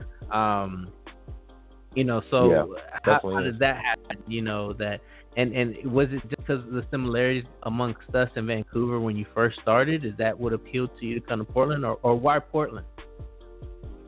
So when Jacob hit me up, and I'm like, okay, they literally, this is how I'm gonna say it. If this was IRL, they literally grabbed me off the couch. You know what I'm saying? He was on the couch. He was good. He was all right. He played his years. He was good. But then Jacob hit me up, and I'm like, Portland? I was like, that's an expansion team, ain't it? And he was like, yeah. I was like, all right, if I come to this expansion team, he's got to be ready to go week one. Because Vancouver, I think this is what I'm not burying Andy's way, but I always started back to bronze. You know what I'm saying? As far as going up, I'd always get to gold. Next season, I'm back down to bronze. So you had to build a guy all the way back up. Yeah. Every season. I said to myself, if he's going to come back, he's got to come back ready to go week one. That's the only way I'm going to think he's going to be able to keep up with the newer guys in the league. You know what I'm saying? Because like I said, he played his years. I said he's got to come back strong week one. If he doesn't, he's just going to be slacking behind the rest of the guys behind Portland, and I don't want to do that. I want him to come correct week one, and he has been. What do you get, 14? Yeah. Like, that's what he needs to do, and that's exactly what's going on. So that's why I said that's the only way he comes back is that the stats be, the racks be rated high. You know what I'm saying? Yeah, and I'm going to tell you, you made such a noise when we signed you. You and Amon were two very, very big signings that I think people were, for you was shock, and for Amon I think it was knowledge. Like I think people were like, I didn't even know he was available, and then I was just like, man, like that's it's such fate. And then same thing with you, to know that you were just thinking about, you know, maybe I should hang it up, and then you give us a chance and say, hey, let's do this, and you're part of, to me, the most exciting defense in the NFL. And that's no cap. There's no, you know, hey, trying to just blow us up. No, I'm being serious. Every single time I watch our games and I see our defense play, it's amazing on how all those parts move. And I'm going to tell you, Frank, we simmed with so many different scenarios with you in it. We signed you, we signed on, and really trying to build the defense around you guys, the linebackers, right? That's such a crazy concept because you guys were our best asset. At that time, we put the most money into there.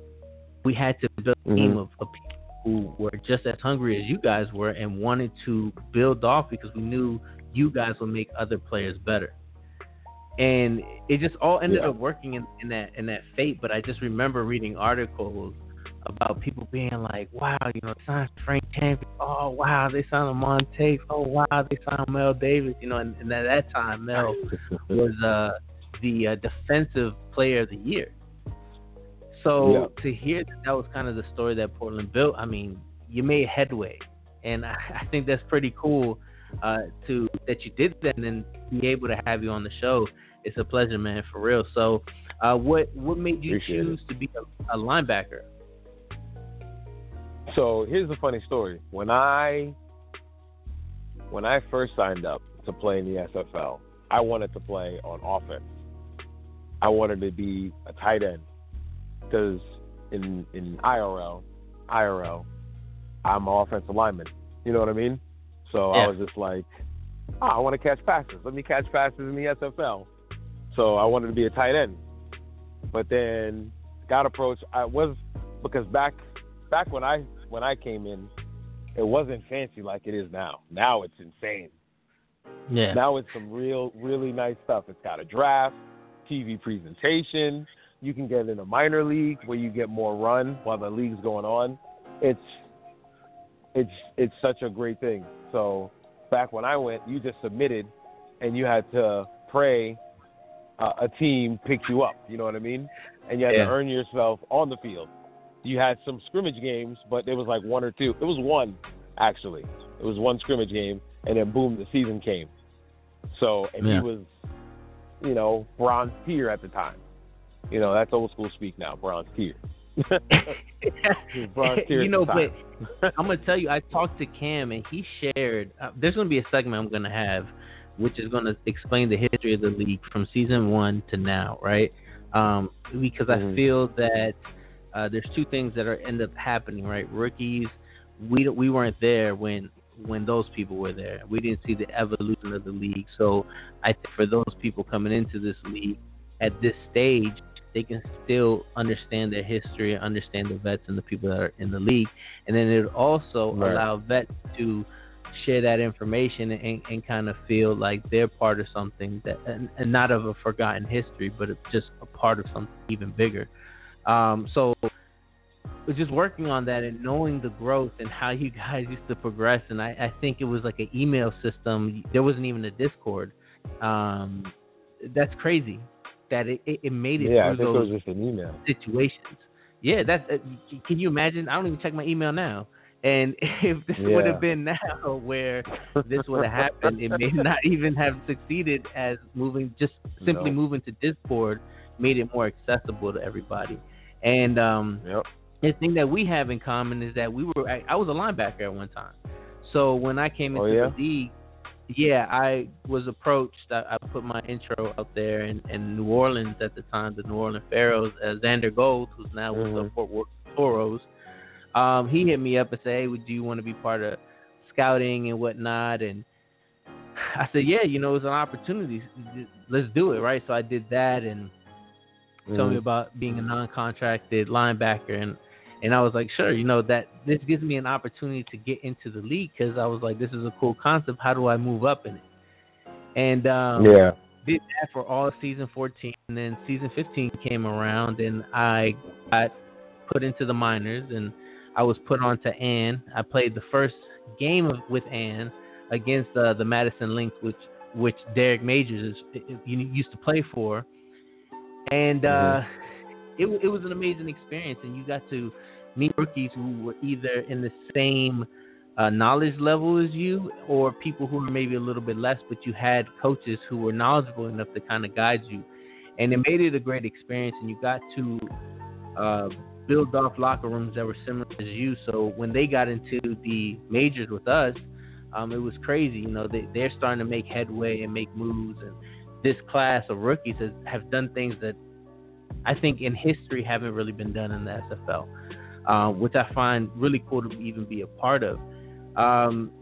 So after that, the opportunity of GM happens, and we're here. We're here now, and I was able to get a player who's our tight end, who will eventually be as good as you, right? But will take time. But I made that sacrifice to be in this position to experience this, to have a podcast, to be able to speak to my players and get to know you guys as people. That was the whole concept of this as well. And if everybody knows Frank Champion, the player, because of the monumental career you've had so far and you're going to have, right?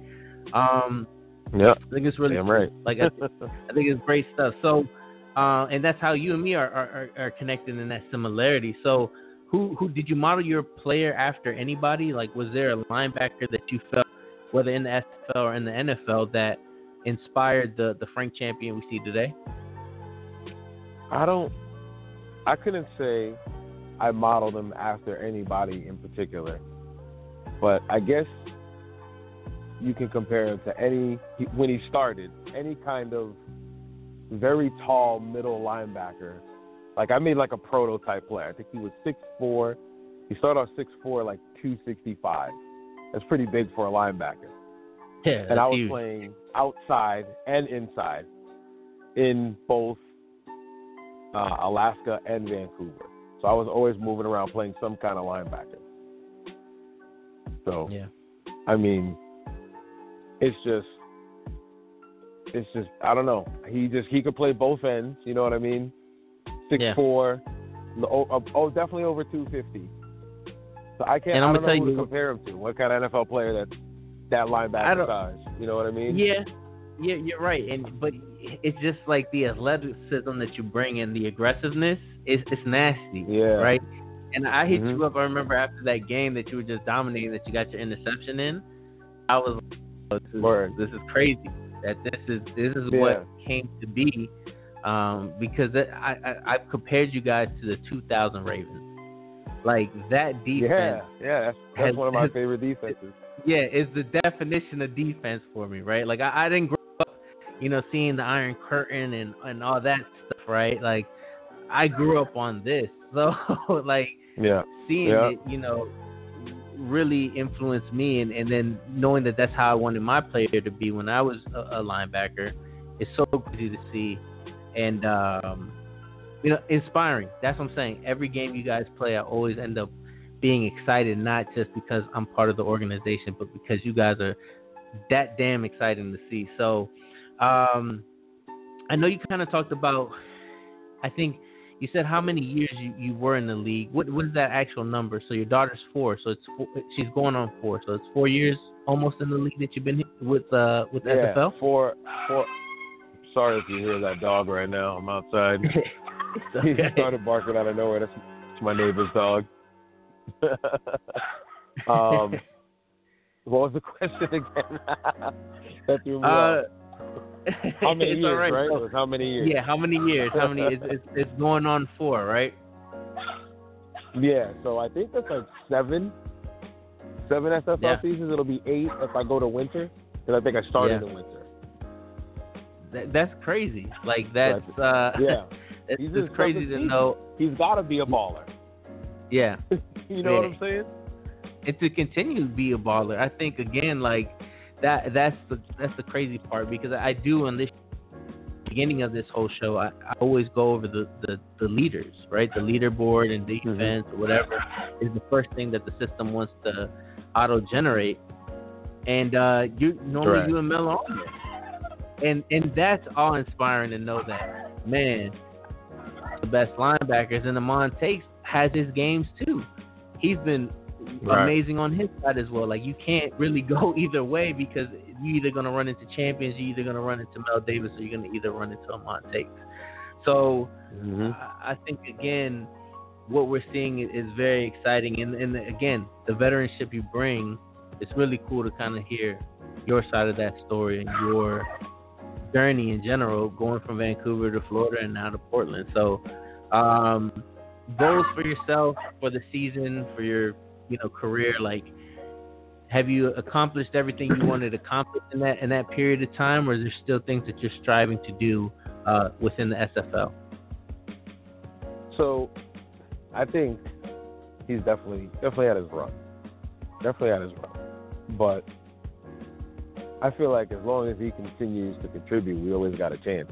I mean, I'm just looking at these scores right now. I just had it up for our team, and we're never really out of games. Never. You know what I mean? So I know it just means we're not clicking somewhere.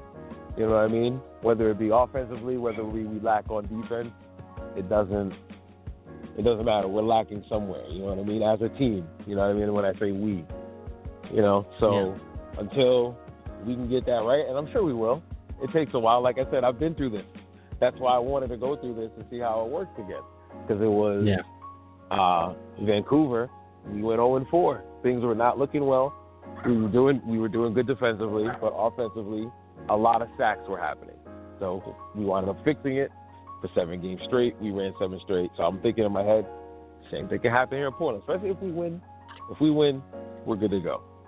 That's all I'm going to say. If we win, that's what I'm saying. That's going to start the run, on my face. and I'm just going to sit back. I'm just gonna sit back like, listen, man, this ain't nothing new to me. You start ringing them off, I'm just gonna be like, yep, here we come, here we go. Yeah. It happens, man. I'm telling you. I think that's a great story to have on the team. You know what I'm saying? Like, I think if rookies go, because we have some rookies that went to the Minors Championship, right? With Derek Majors, with Derwin Nuevo, Gene Valentine, Art Vandelay, Dakota, and Shaw. They all came from Ottawa, right? The Ottawa team in the Minors, and so they were in the championship against Derek Majors, you know, who's with the Madison Lynx. So we have some championship caliber people that I think, again, is crazy, you know, that to know your story now, right? We didn't 100% know the full journey. That's crazy. And now I see why people were so like, Frank Champions was getting out of retirement. What? Like, he told me he wasn't coming out, but you know, you surprised us. And there's other surprises too that I'm hoping for us to get to as well, about your own league and the simulations that you're doing on that side, which I think, again, I told you what I was excited most about was the conversations we're going to have, because I think you're a great announcer in your own league, and you make those games appealing and fun, and it's funny, you know, when you're going on people and whatnot. So, but overall, thoughts of the SFL season so far, like how have you been seeing it? You know, what have you been seeing the growth out of it since, you know, your time with the league? Like, what is it? What is your thoughts on everything? It's from when I started. Okay, I'll tell you from when I started. I started when it was on YouTube Live and Twitch every now and again for maybe like in front of 20, 40 people. So I was there then. And now it's like I've seen sometimes hundreds at a broadcast. And I'm like, okay, things have really changed. And you can tell why. You can tell why. Everything looks so official. Like, everything about it is so top-notch now compared to when I started watching it. And I'm like, wow. Yeah. The growth is crazy. The growth is just absolutely insane. The presentation is crazy, how it's pretty much a network of games instead of just, you know, just Cameron or just Andy. You know what I mean? Before it was just a few of them doing it. Now there's a whole slew of guys, teams of guys doing it for each team. Yeah. It's almost like every team has got their own guy. You know what I mean? That's how and crazy I think, and I think you also get new content, right? Like, I don't think you got a SFL content like after your game, right? Like when you had your game, and that was it. And you didn't get that same experience now, where you have a locker room, you have these podcasts. You know, you could be driving to work and listening to this, and that's something that is crazy to see. That's where the league has evolved to. And you know, speaking with Cam, and you know, when I was doing my history up, you know, a download from him when he was, you know, in college, he shared some of his vision that he wanted to accomplish in overall for the SFL, and I think that was something that was so crazy to hear it from the creator himself. Man, it was just amazing, and I think that's what he wanted to accomplish with, you know, to make it real. I'm gonna tell you, I watched our games because, you know, I always enjoy watching our defense, and that ends up being like somebody comes up all over my shoulder like, "Oh, yo, when did football come back?" And then I got nah, man. It's not the football that you're used to, but yeah, you know, it's very appealing. And if you just go back a few seasons, it was in 720 and it wasn't as clear in HD. So crazy growth. Yep. But let's now talk about your league. So what is your league, and how did you come up with the idea? So I've always so my league, I'll start there. It's called the Association of Simulation Basketball. I wanted to go something different there because everybody usually does like SBL or like SBA. You know what I mean? Simulation Basketball League or you know, that's what they usually do. So I said, you know what? I'll bring the association to the front. Association of Simulation Basketball. Just give it a different sound. the ASB. So I don't know. I think where I initially started thinking of it was a while ago, because I've always done stuff like that. Because even way back, I would always make custom teams and do different things like that, just to do different things with the game. Because I was always a guy that when I bought a game, my replay value on it was all the different things I can do with it. You know what I mean? Yeah. So, for example, when's the last time we had a college hoops basketball game with updated rosters? 2010. Yeah. EA Sports. Yeah. March Madness 10, and it was terrible. So the last good one was College Hoops 2K8. I've talked about this on my stream. You've heard this before. Yeah. 2K8, College Hoops 2K8, the last good college basketball game. So I always tinkered with getting those rosters. So I've always messed around with, I call it the back end of 2K. So nobody really messes with. They don't really promote it. You know what I mean? And it's sitting there for you to mess with if you want to take the time to mess with it. So I've always messed with it. You know what I mean? Because that's how I extend my longevity playing the game, instead of just playing with my player, playing my career, doing the rec center, pro-am, playing in the neighborhood. I always play the hell out of 2K. I said, all right, well, let's see what I can do with it. I said, oh, you can make your own uniforms. Oh, you can upload the logos on the computer to put the guys' logos on their jerseys. Sorry for the loud motorcycle. That's where I'm from. Almost 11 o'clock at night. My daughter's sleeping. Some dude revving his engine down the street. I guess he wanted to just hear himself on the radio. Yeah, seriously. So, no. Where the hell was I? I got lost again now. We were going kind of through games. You know, the going through the games you were using and how you got to your league now. Oh, yeah. So, yeah, I just figured out how to just really manipulate it. I said, let me see what can I do with it.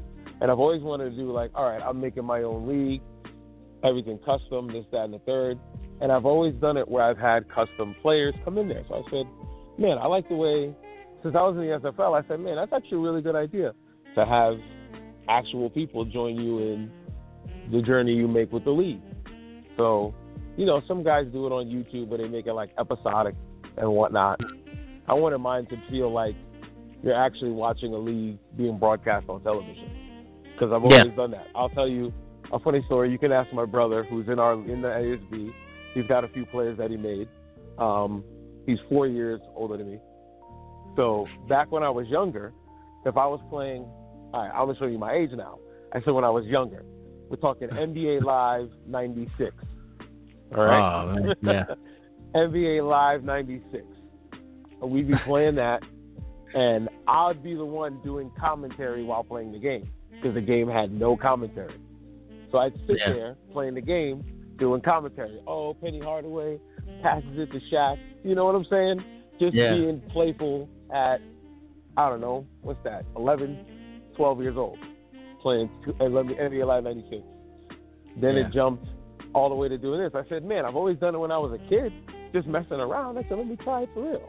So I think it's working out pretty well. And I just did 8 playoff games in a row this week. I just finished the 8th game, like at noon today. I finished you've been the 8th really game busy. reporting. You've been really busy, and that's the thing, right? Like, that's why I appreciate, one, that you took the time to do this, right? But also to share with the hard work that you do on the daily basis. We understand that as an organization, and I think that's the cool part of it, right? Like, that we're able to support you in something that you've been working very hard on, and it's that mutual understanding, mutual respect, to understand you ain't always got to be in the locker room, but you're still a very active person who watches our games, and it's not like you're ignoring us neither. So we understand that, and that's why I was like, you know what, this would be a great segment for you to share it all and do. And like I told you, I think you're a great broadcaster, right? You make it all appealing. It. When you're frying people up, it's even funny as well. So It's entertaining, and I think that's something that the SF also brings in, that it's entertaining. I think the league needs to get some more exposure so people can see the hard work and that entertainment like you do when you were wrestling into the same kind of connection. So that's exactly where I figured I was getting it from, because I used to be the guy that was on the microphone when we wrestled. So I just said, man, I could bring that to sports. I'm pretty sure I can. I felt like I've watched enough of sports and played enough sports in my lifetime that I can call it. I can definitely call it in my own entertaining way. And I appreciate the appreciation that you guys are liking what you're seeing. Want to put on a screen. It makes me want to do the 8 times in 1 week deal. It's a playoff. I have to. I feel like to bring what you guys expect, especially for playoffs, I have to do every single one. And that's why it brings the drama that it's a 1-game series. It's not. It's one and done.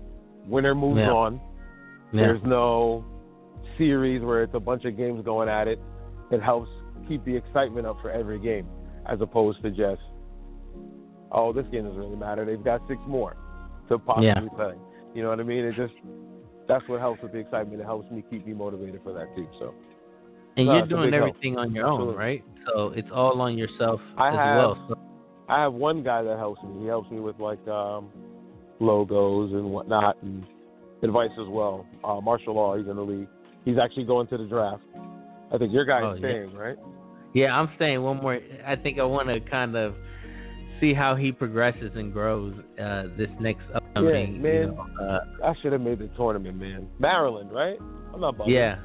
Maryland. Yeah, you're not bugging. Yep, y'all should have made the tournament. Man, I had the whole chat for y'all.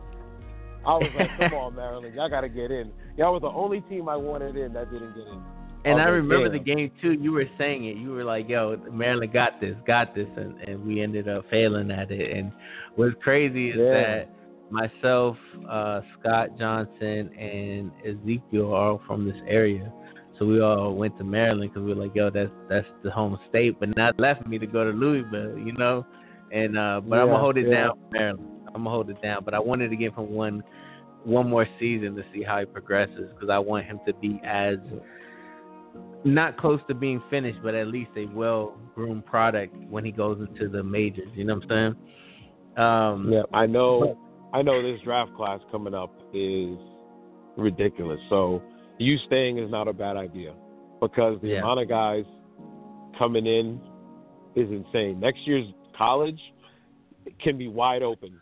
You know what I mean? Duke won it, our college series, but next year, bro, I'm telling you, it could be anybody, because teams like Duke are going to lose like 5 guys. Yeah. You know what I mean? So that's going to open up and change Duke's perspective, depending on what new guys go to Duke, who doesn't go to Duke. You know what I mean? Because it's just going to be a complete carousel, because all the teams are losing a lot of guys going to the draft. So and that's what I'm saying. It's going to be good for the league. Yeah, and that's the exciting part, and that's the part that's been really fun watching that growth. And how crazy is it that Duke wins it? Just like be back in England days, right, when Duke was very dominant in their in college basketball, and then seeing now Duke ain't really the same Duke of the back in the day, but they still have a reputable name. They won it in our league. So, what's your crazy? Well, are you able to say how the draft is going to be done this year with those people who decided to go up? So I'll tell you, I guess it's a perfect time to let you know, and people who are listening know, if they are a part of the league or want to join the league, the ASB's first draft will be just like a television presentation on YouTube. We're going to premiere it live, the ASB draft, so you guys can go on in the chat and talk about who's getting drafted and whatnot. You will see my ugly mug repetitively, most likely, for all the draft picks. I probably won't call all of them. Maybe I'll call the first round like that and then the rest. Mm-hmm. But it's going to be draft presentation style. It's going to have a presentation for our league. But before all that, I'm doing somewhat of a combine, so you guys can actually see their players playing on the floor before they go to the draft. I'm going to use that footage to help showcase players that are in the draft. You'll when it's all said and done, like right now, it's just a cloud in a storm. But once it comes out, I'm telling you, it's going to be something nice. You guys are going to see it on YouTube. It'll probably be like a week or two after the season's over, because the season's over at the end of August. So I think the draft will be somewhere near mid-September. I don't have an exact date, but I'd say near mid-September, if not earlier than that. And it'll be a presentation style. Yeah, that's the experience that you're talking about, that you wanted to always bring the entertainment side. Like, you can kind of see who Frank Champion is, and like I said, that experience to do a combine style situation in that draft, that's entertainment, that's exciting, that's exactly what you wanted to do. It was always to entertain. So it will be exciting to see. Go ahead. Go ahead. I was gonna say, it's not just like two teams going at it. The combine, because listen, the amount of guys that are coming into this draft that are from our college series, like our players that were made for the league, the amount of guys coming in, there's so many of them, I can't just do two teams. So it's going to be 4 teams playing against each other in a series of games. So you guys are going to see your guys a bunch of times for the combine. You know what I mean? Like, your players in there, you're going to see them in the combine while the college hoop series gets ready to be done. So even though it's the off season, the shit's I'm sorry, cursing. This stuff's gonna keep going. You know what I mean? I don't know if I can curse or not. I don't want to curse. No, you're fine. You're fine. No worries. I don't think I have any young listeners, so I think we should be good. Oh, okay, good. It's gonna just keep rolling. It's gonna be something going on all the time. There's free agency coming up. There's draft. There's the changing of the league rules. I think I might do a live one to approve or deny stuff. We'll see what we'll do there. It's gonna be like, I want it to feel like we're controlling the league. You know what I mean? So it's gonna be some good stuff. So what is your vision for the league going forward? Like, what's the next goal that you're trying to accomplish? And where's the moment where you're gonna say, hey, this here is exactly what I was envisioning? So in my case right now, I think we just need more players. You know what I mean?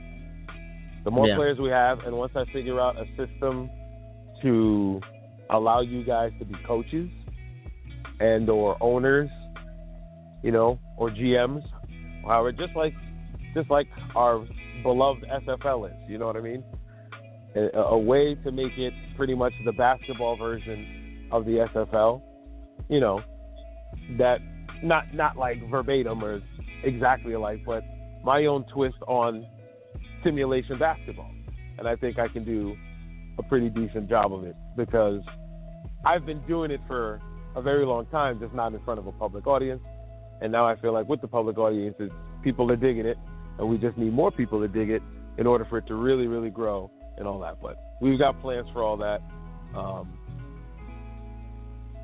This first season, I just wanted to get out to see how it would go, and I feel like it's gone pretty well for its first season. So I want to turn out and see who our champions are, and once we get into the off season and all that, we can hopefully snag a lot more people, a lot more eyes for that. So and that's what we'll see. So situation has been really exciting to see it, right? Because it's your first season, and we're able to see that with you and kind of see how you're starting to make your own way in that league, and to really see your vision of it, hear your passion around it and what you want to accomplish. I mean, I can see that happening in a short period of time, because again, the quality product that you're putting out there versus Joe who has their own YouTube channel. That again is where it makes that difference. So I say keep it up, and the next step, like what's the next step, I guess, from here? We got the combine, the draft, like is there anything else you want it to be the next step in the progress of the league? Like I said, I think the next big thing is allowing you guys to be coaches, GMs, and owners. Like I said, once I figure out a good enough system for that, maybe that'll roll out come like the third season, because I just want to see how quick we can get into the next season before I just start doing anything real big. Maybe once we're in 2K21, because the game, the league's going to just migrate from next game to next game. You understand? You know what I mean? So once that's done, that'll probably be season 3. Then I can actually figure out something there to allow that for us to have those kind of things in our league. And that can be as early as, let's see, late 2020, early 2021. You know what I mean? So it's not that far away. It's just a matter of time. I'm not a guy that wants to rush into things. I'm loving how the season's going. I'm a slow-paced kind of guy. I've got nowhere to go.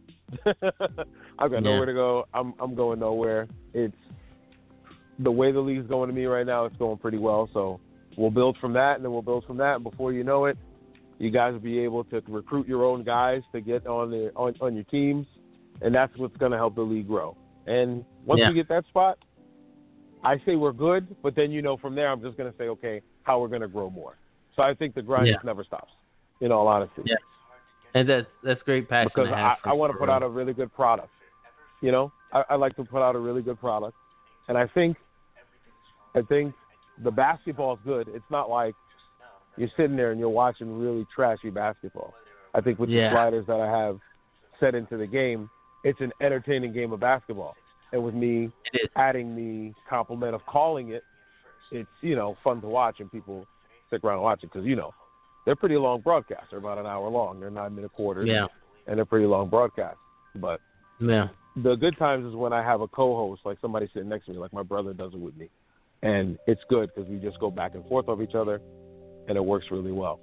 But I think it's a good presentation so far. And like I said, we're just going to build from that, continue to build once we get to that spot, and continue to go and continue to go and continue to go, So, it just never stops. Definitely. Well, that's great, Frank. Like I said, it's great to be a part of.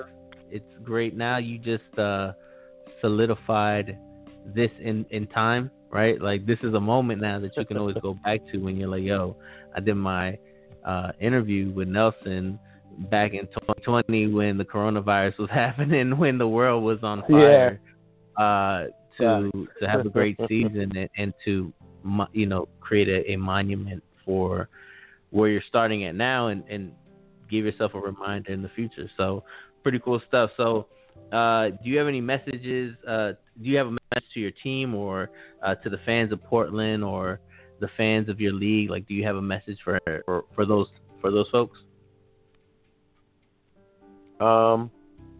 Be patient. That's it. Just be patient. I know right now, we're playing good, but not good enough to get wins. But just hang on with us. We're going to start picking them up.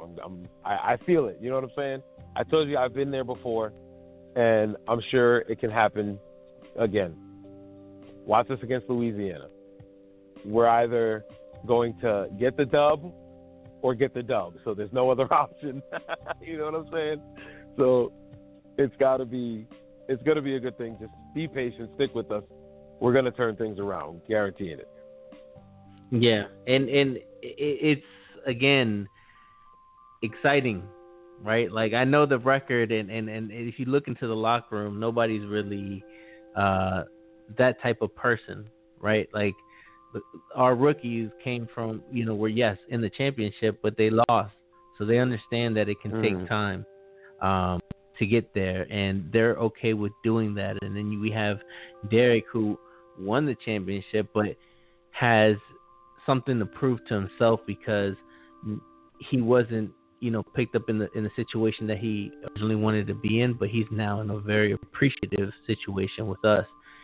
So he has that, and you have Gary Burney, who nobody really got to know like that, and then when we got to know who he was as a person, is amazing a man as well. And then you got VP, same thing. Like, everybody is great people, and they all wanted to see that growth and success, and to know that locker room after a loss isn't down and out, but they're all connected. And they're all like, yo, we're gonna do this. It's huge. And then, like I said, what we see on your side, right? Like, when you're quiet, it's not like you're quiet and not doing nothing. We're able to see the hard work you're putting in behind the scenes, and not trying to add stress to that, but to help that grow as well. So it's kind of like that partnership in this situation, which I'm glad you decided to invest in us, right? You could have went anywhere else, but you decided to be here with us, so we appreciate that. So predictions for week 5. Sure. What are your predictions in week 5? What are we feeling? This is what I'm predicting. I'm predicting a good ass game. That's all I'm predicting. It's going to be a good one. We're not going to disappoint. That's exactly what I'm going to say. That's it. We're not going to disappoint. We're going to do our thing. We're going to play fleet football. That's it. Nothing else. Nothing more, nothing less. Crackheads on defense to put up points on offense. That's it. Exactly. You guys put us in positions to stay competitive, which, again, was the point going into it. We weren't expecting, I guess, stellar results as we were expecting, again, growth.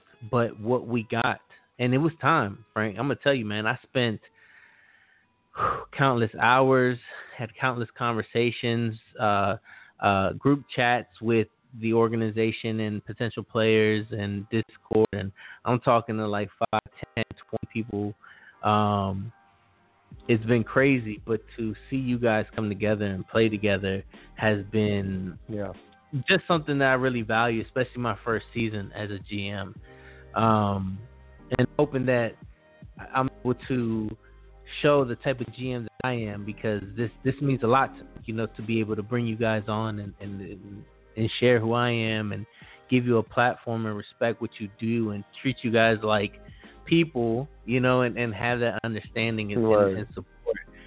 And it's to really show that we support our players and support our people, our players' happiness. So if anybody ever want to come to Portland, now you know how it is. So we appreciate the support. We definitely do. Yeah, it's mutual. So what are you, Frank? Like, what do you want to leave out there? What's your plugs? Your Discord name. How can people find the league, your own league, and how do they get involved? The floor is yours, sir. I think the easiest way, if you want to join the league, is to go to one of the YouTube games. Go right on YouTube, and in the description, the link is right there. It's the first link that you see. The best way, fastest way to get into the league, because everybody goes to YouTube. Am I not lying? Everybody goes to YouTube at some point in their lives, no matter what. If you have a cell phone, if you have a computer, somebody goes to YouTube at some point on there. Yeah. So you can go there, go to a game, click the link. You know what I mean? It's the fastest way to find us is using Last Life Gaming Network pretty much anywhere. Even if you Google Last Life Gaming Network, it'll give you YouTube videos, and it'll give you the links to the Instagram and the Facebook and the Twitter. So it's all pretty much all the major social media platforms that it's on. So it's not hard to find. Googling Last Life Gaming Network would be more than enough. The IG and Twitter is last_life gaming, and you'll find that there. We just got a new logo. Appreciate Marshall Law for that one. That was a good logo he made for me. And I see his logo too. The logos he has on there. He's a beast. He's a beast with it, man. He does a damn good job. The Facebook is Last Life Gaming Network, and the YouTube is Last Life Gaming Network. If you put youtube.com/Last Life Gaming Network, I pop up. So the easiest way to find it, using Last Life Gaming Network anywhere. Nobody else is going to pop up with my name. So that's why I'm glad. It's like my imprint on the internet right now. So I'm like, all right, that's good. It's easy to find. You just gotta do the searching. Easiest way to find it. But IG, I'm heavy on that, and Facebook occasionally. YouTube, I put the games on. Twitch, we do the live streams on Wednesdays. So doing a few things, not too bad. Yeah, that's what I'm saying. It's great to see what you've been able to do with that time, and it's nice to see that it's going in an effort or into something that you're very passionate about. So appreciate that.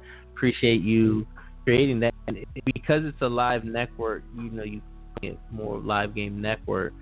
Are you planning to put other content on there as well? Is it not going to be the Asphalt League? So this is why I'm trying to get to see how it gets by season 2 and season 3. I want to see how my time frees up by then. You know what I mean? That's why, because right now I'm creating pretty much nothing but ASB content. Because if you go before in the channel, there's other games I've played. There's other types of videos I've did, and then I started doing the XFL games. Like I finished off the XFL season. That's when I started doing the broadcasting thing. I said, let me commentate it over All Pro Football 2K8. Let me finish the season. And then I said from there, man, that's what helped me make the idea of making a basketball league. I said, man, I'll even do commentary. That'll help, because I started doing it for the XFL one. And what I did was I took right where the XFL season canceled because of the Rona, and finished it from the exact dates they were supposed to be on. You know what I mean? So all the dates that it was on, I didn't miss a beat with the league. You understand what I'm saying? So the Saturday that Houston was supposed to play New York, that's the first game I started with. And I guess I put a good enough title on YouTube to get about 2,000 views on it, that people actually thought it was the game. And it got I think 2,500 views. So it wasn't a bad start. I was like, okay, if I was able to get that, I can get a lot of more. And it always got hundreds of views because it was on Reddit. So that helped out. You know what I mean? So it was worth it doing that one. But, the ASB one is a longer process. Yeah. It like I said, seeing the work that you're doing and the time and investment you're putting into it, I know it's going to make headway, and it's just going to motivate you to do the things that you're eventually wanting to do.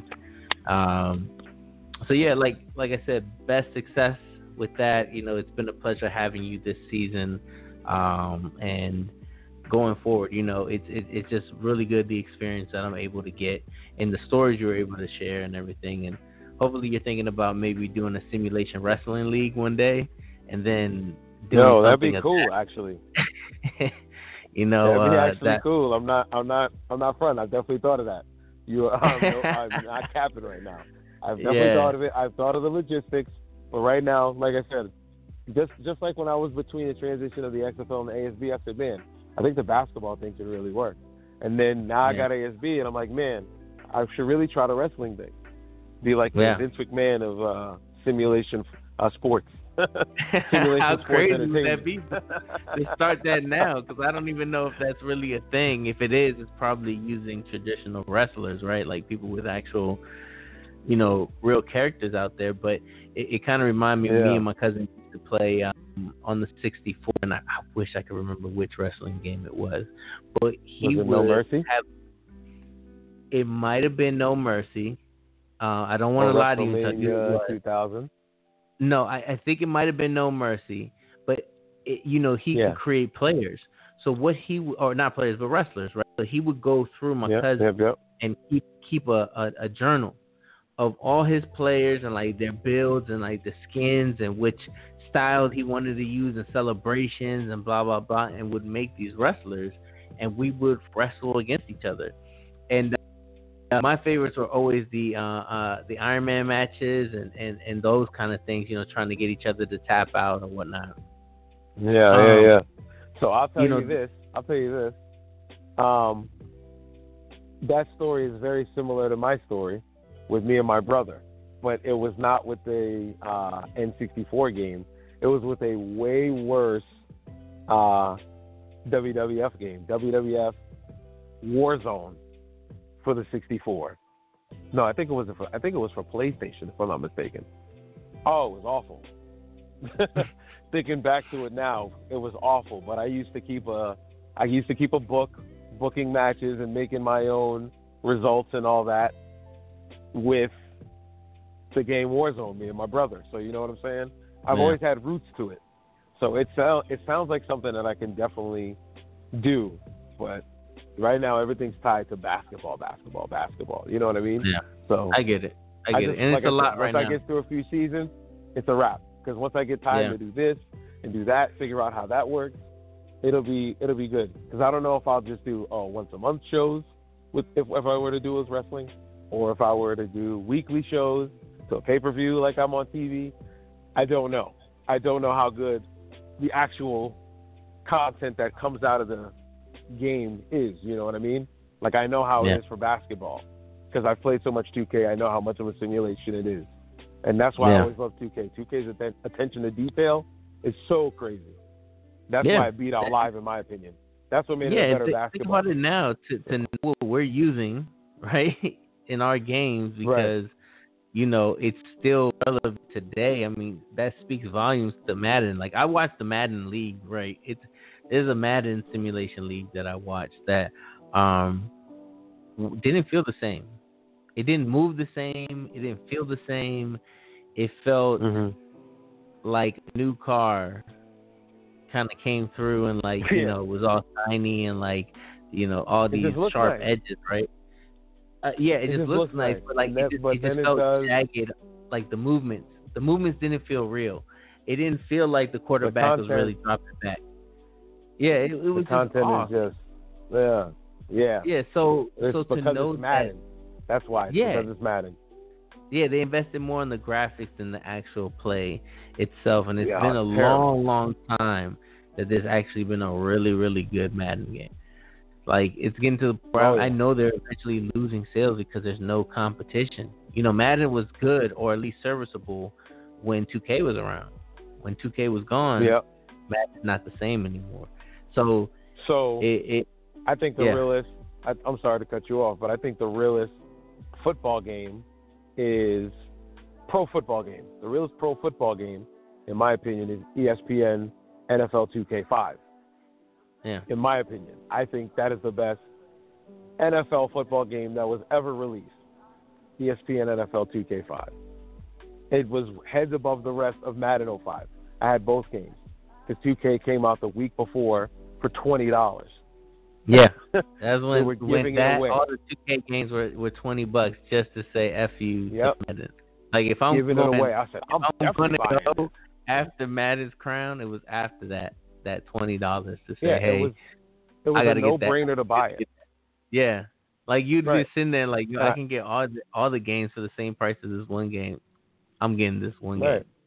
I mean, getting other games. If you when you actually play it, you see how immersive it is when you play in the franchise and you play a week of football and you play the game and they have halftime highlights of your game, and then you go to the end of the week and they have halftime highlights of the whole week. It was like an episode of SportsCenter in a 2K game from 2004, 16 years ago. Yeah. And you're telling me a game that they created last year can't do that? This is why I can't mess with Madden. I can't. Yeah. There's no depth. It's just play me on the surface. This is why I like 2K. 2K says you can play me on the surface, but if you tinker with me a little bit, you can find some other stuff to do. And that's exactly what the ASB is. You know what I mean? Yeah. That's exactly what it is. It's just me being able to do it on such a high definition label, how it looks so appealing. So yeah. Well, Frank, thank you again. Yeah, thank you again for stopping by in the shipyard. You're welcome because you are part of history. You know, I think that's something that I really wanted to share. Like, you are part of another historic team, and you know, Vancouver is looking really good this season. I think they came with some vengeance. Have been lately. And to know that that's part of your history. Another part of your history is Florida, aka Alaska for the vets out there, how you were part of that history. And that's still a strong organization there. And then coming over to Portland and making this your new home, that shows that we have potential to be in those same brackets as some of those organizations. So thank you again, Frank. I appreciate it. Thanks for stopping by. Man. This was fun. All right. Yeah, have absolutely. a good night. Not a problem, man. You too, brother. All right. So thank you again to Frank Champions for tonight. I do appreciate him taking the time, guys. If you do get a chance, check him out on YouTube. Look him up. I promise you will not be disappointed. It's a fun experience, and if you're coming from the SFL side of things, you are going to feel at home in his league because he makes you feel that one, the quality, but two, the immersiveness and the entertainment that he speaks so highly of and what he has experience with. So, again, tonight has been a night. I've been getting to know Tom Welsh, somebody who is getting started and making his own way into this league, to Frank Champions, a veteran in this league who is also now becoming a rookie again through growing on his own league. Like, this is a full circle, and I appreciate that. I ain't really planned it this way, but I'm glad it kind of went this way, and I appreciate everybody who took the time to listen. I'm expecting big things from week 5.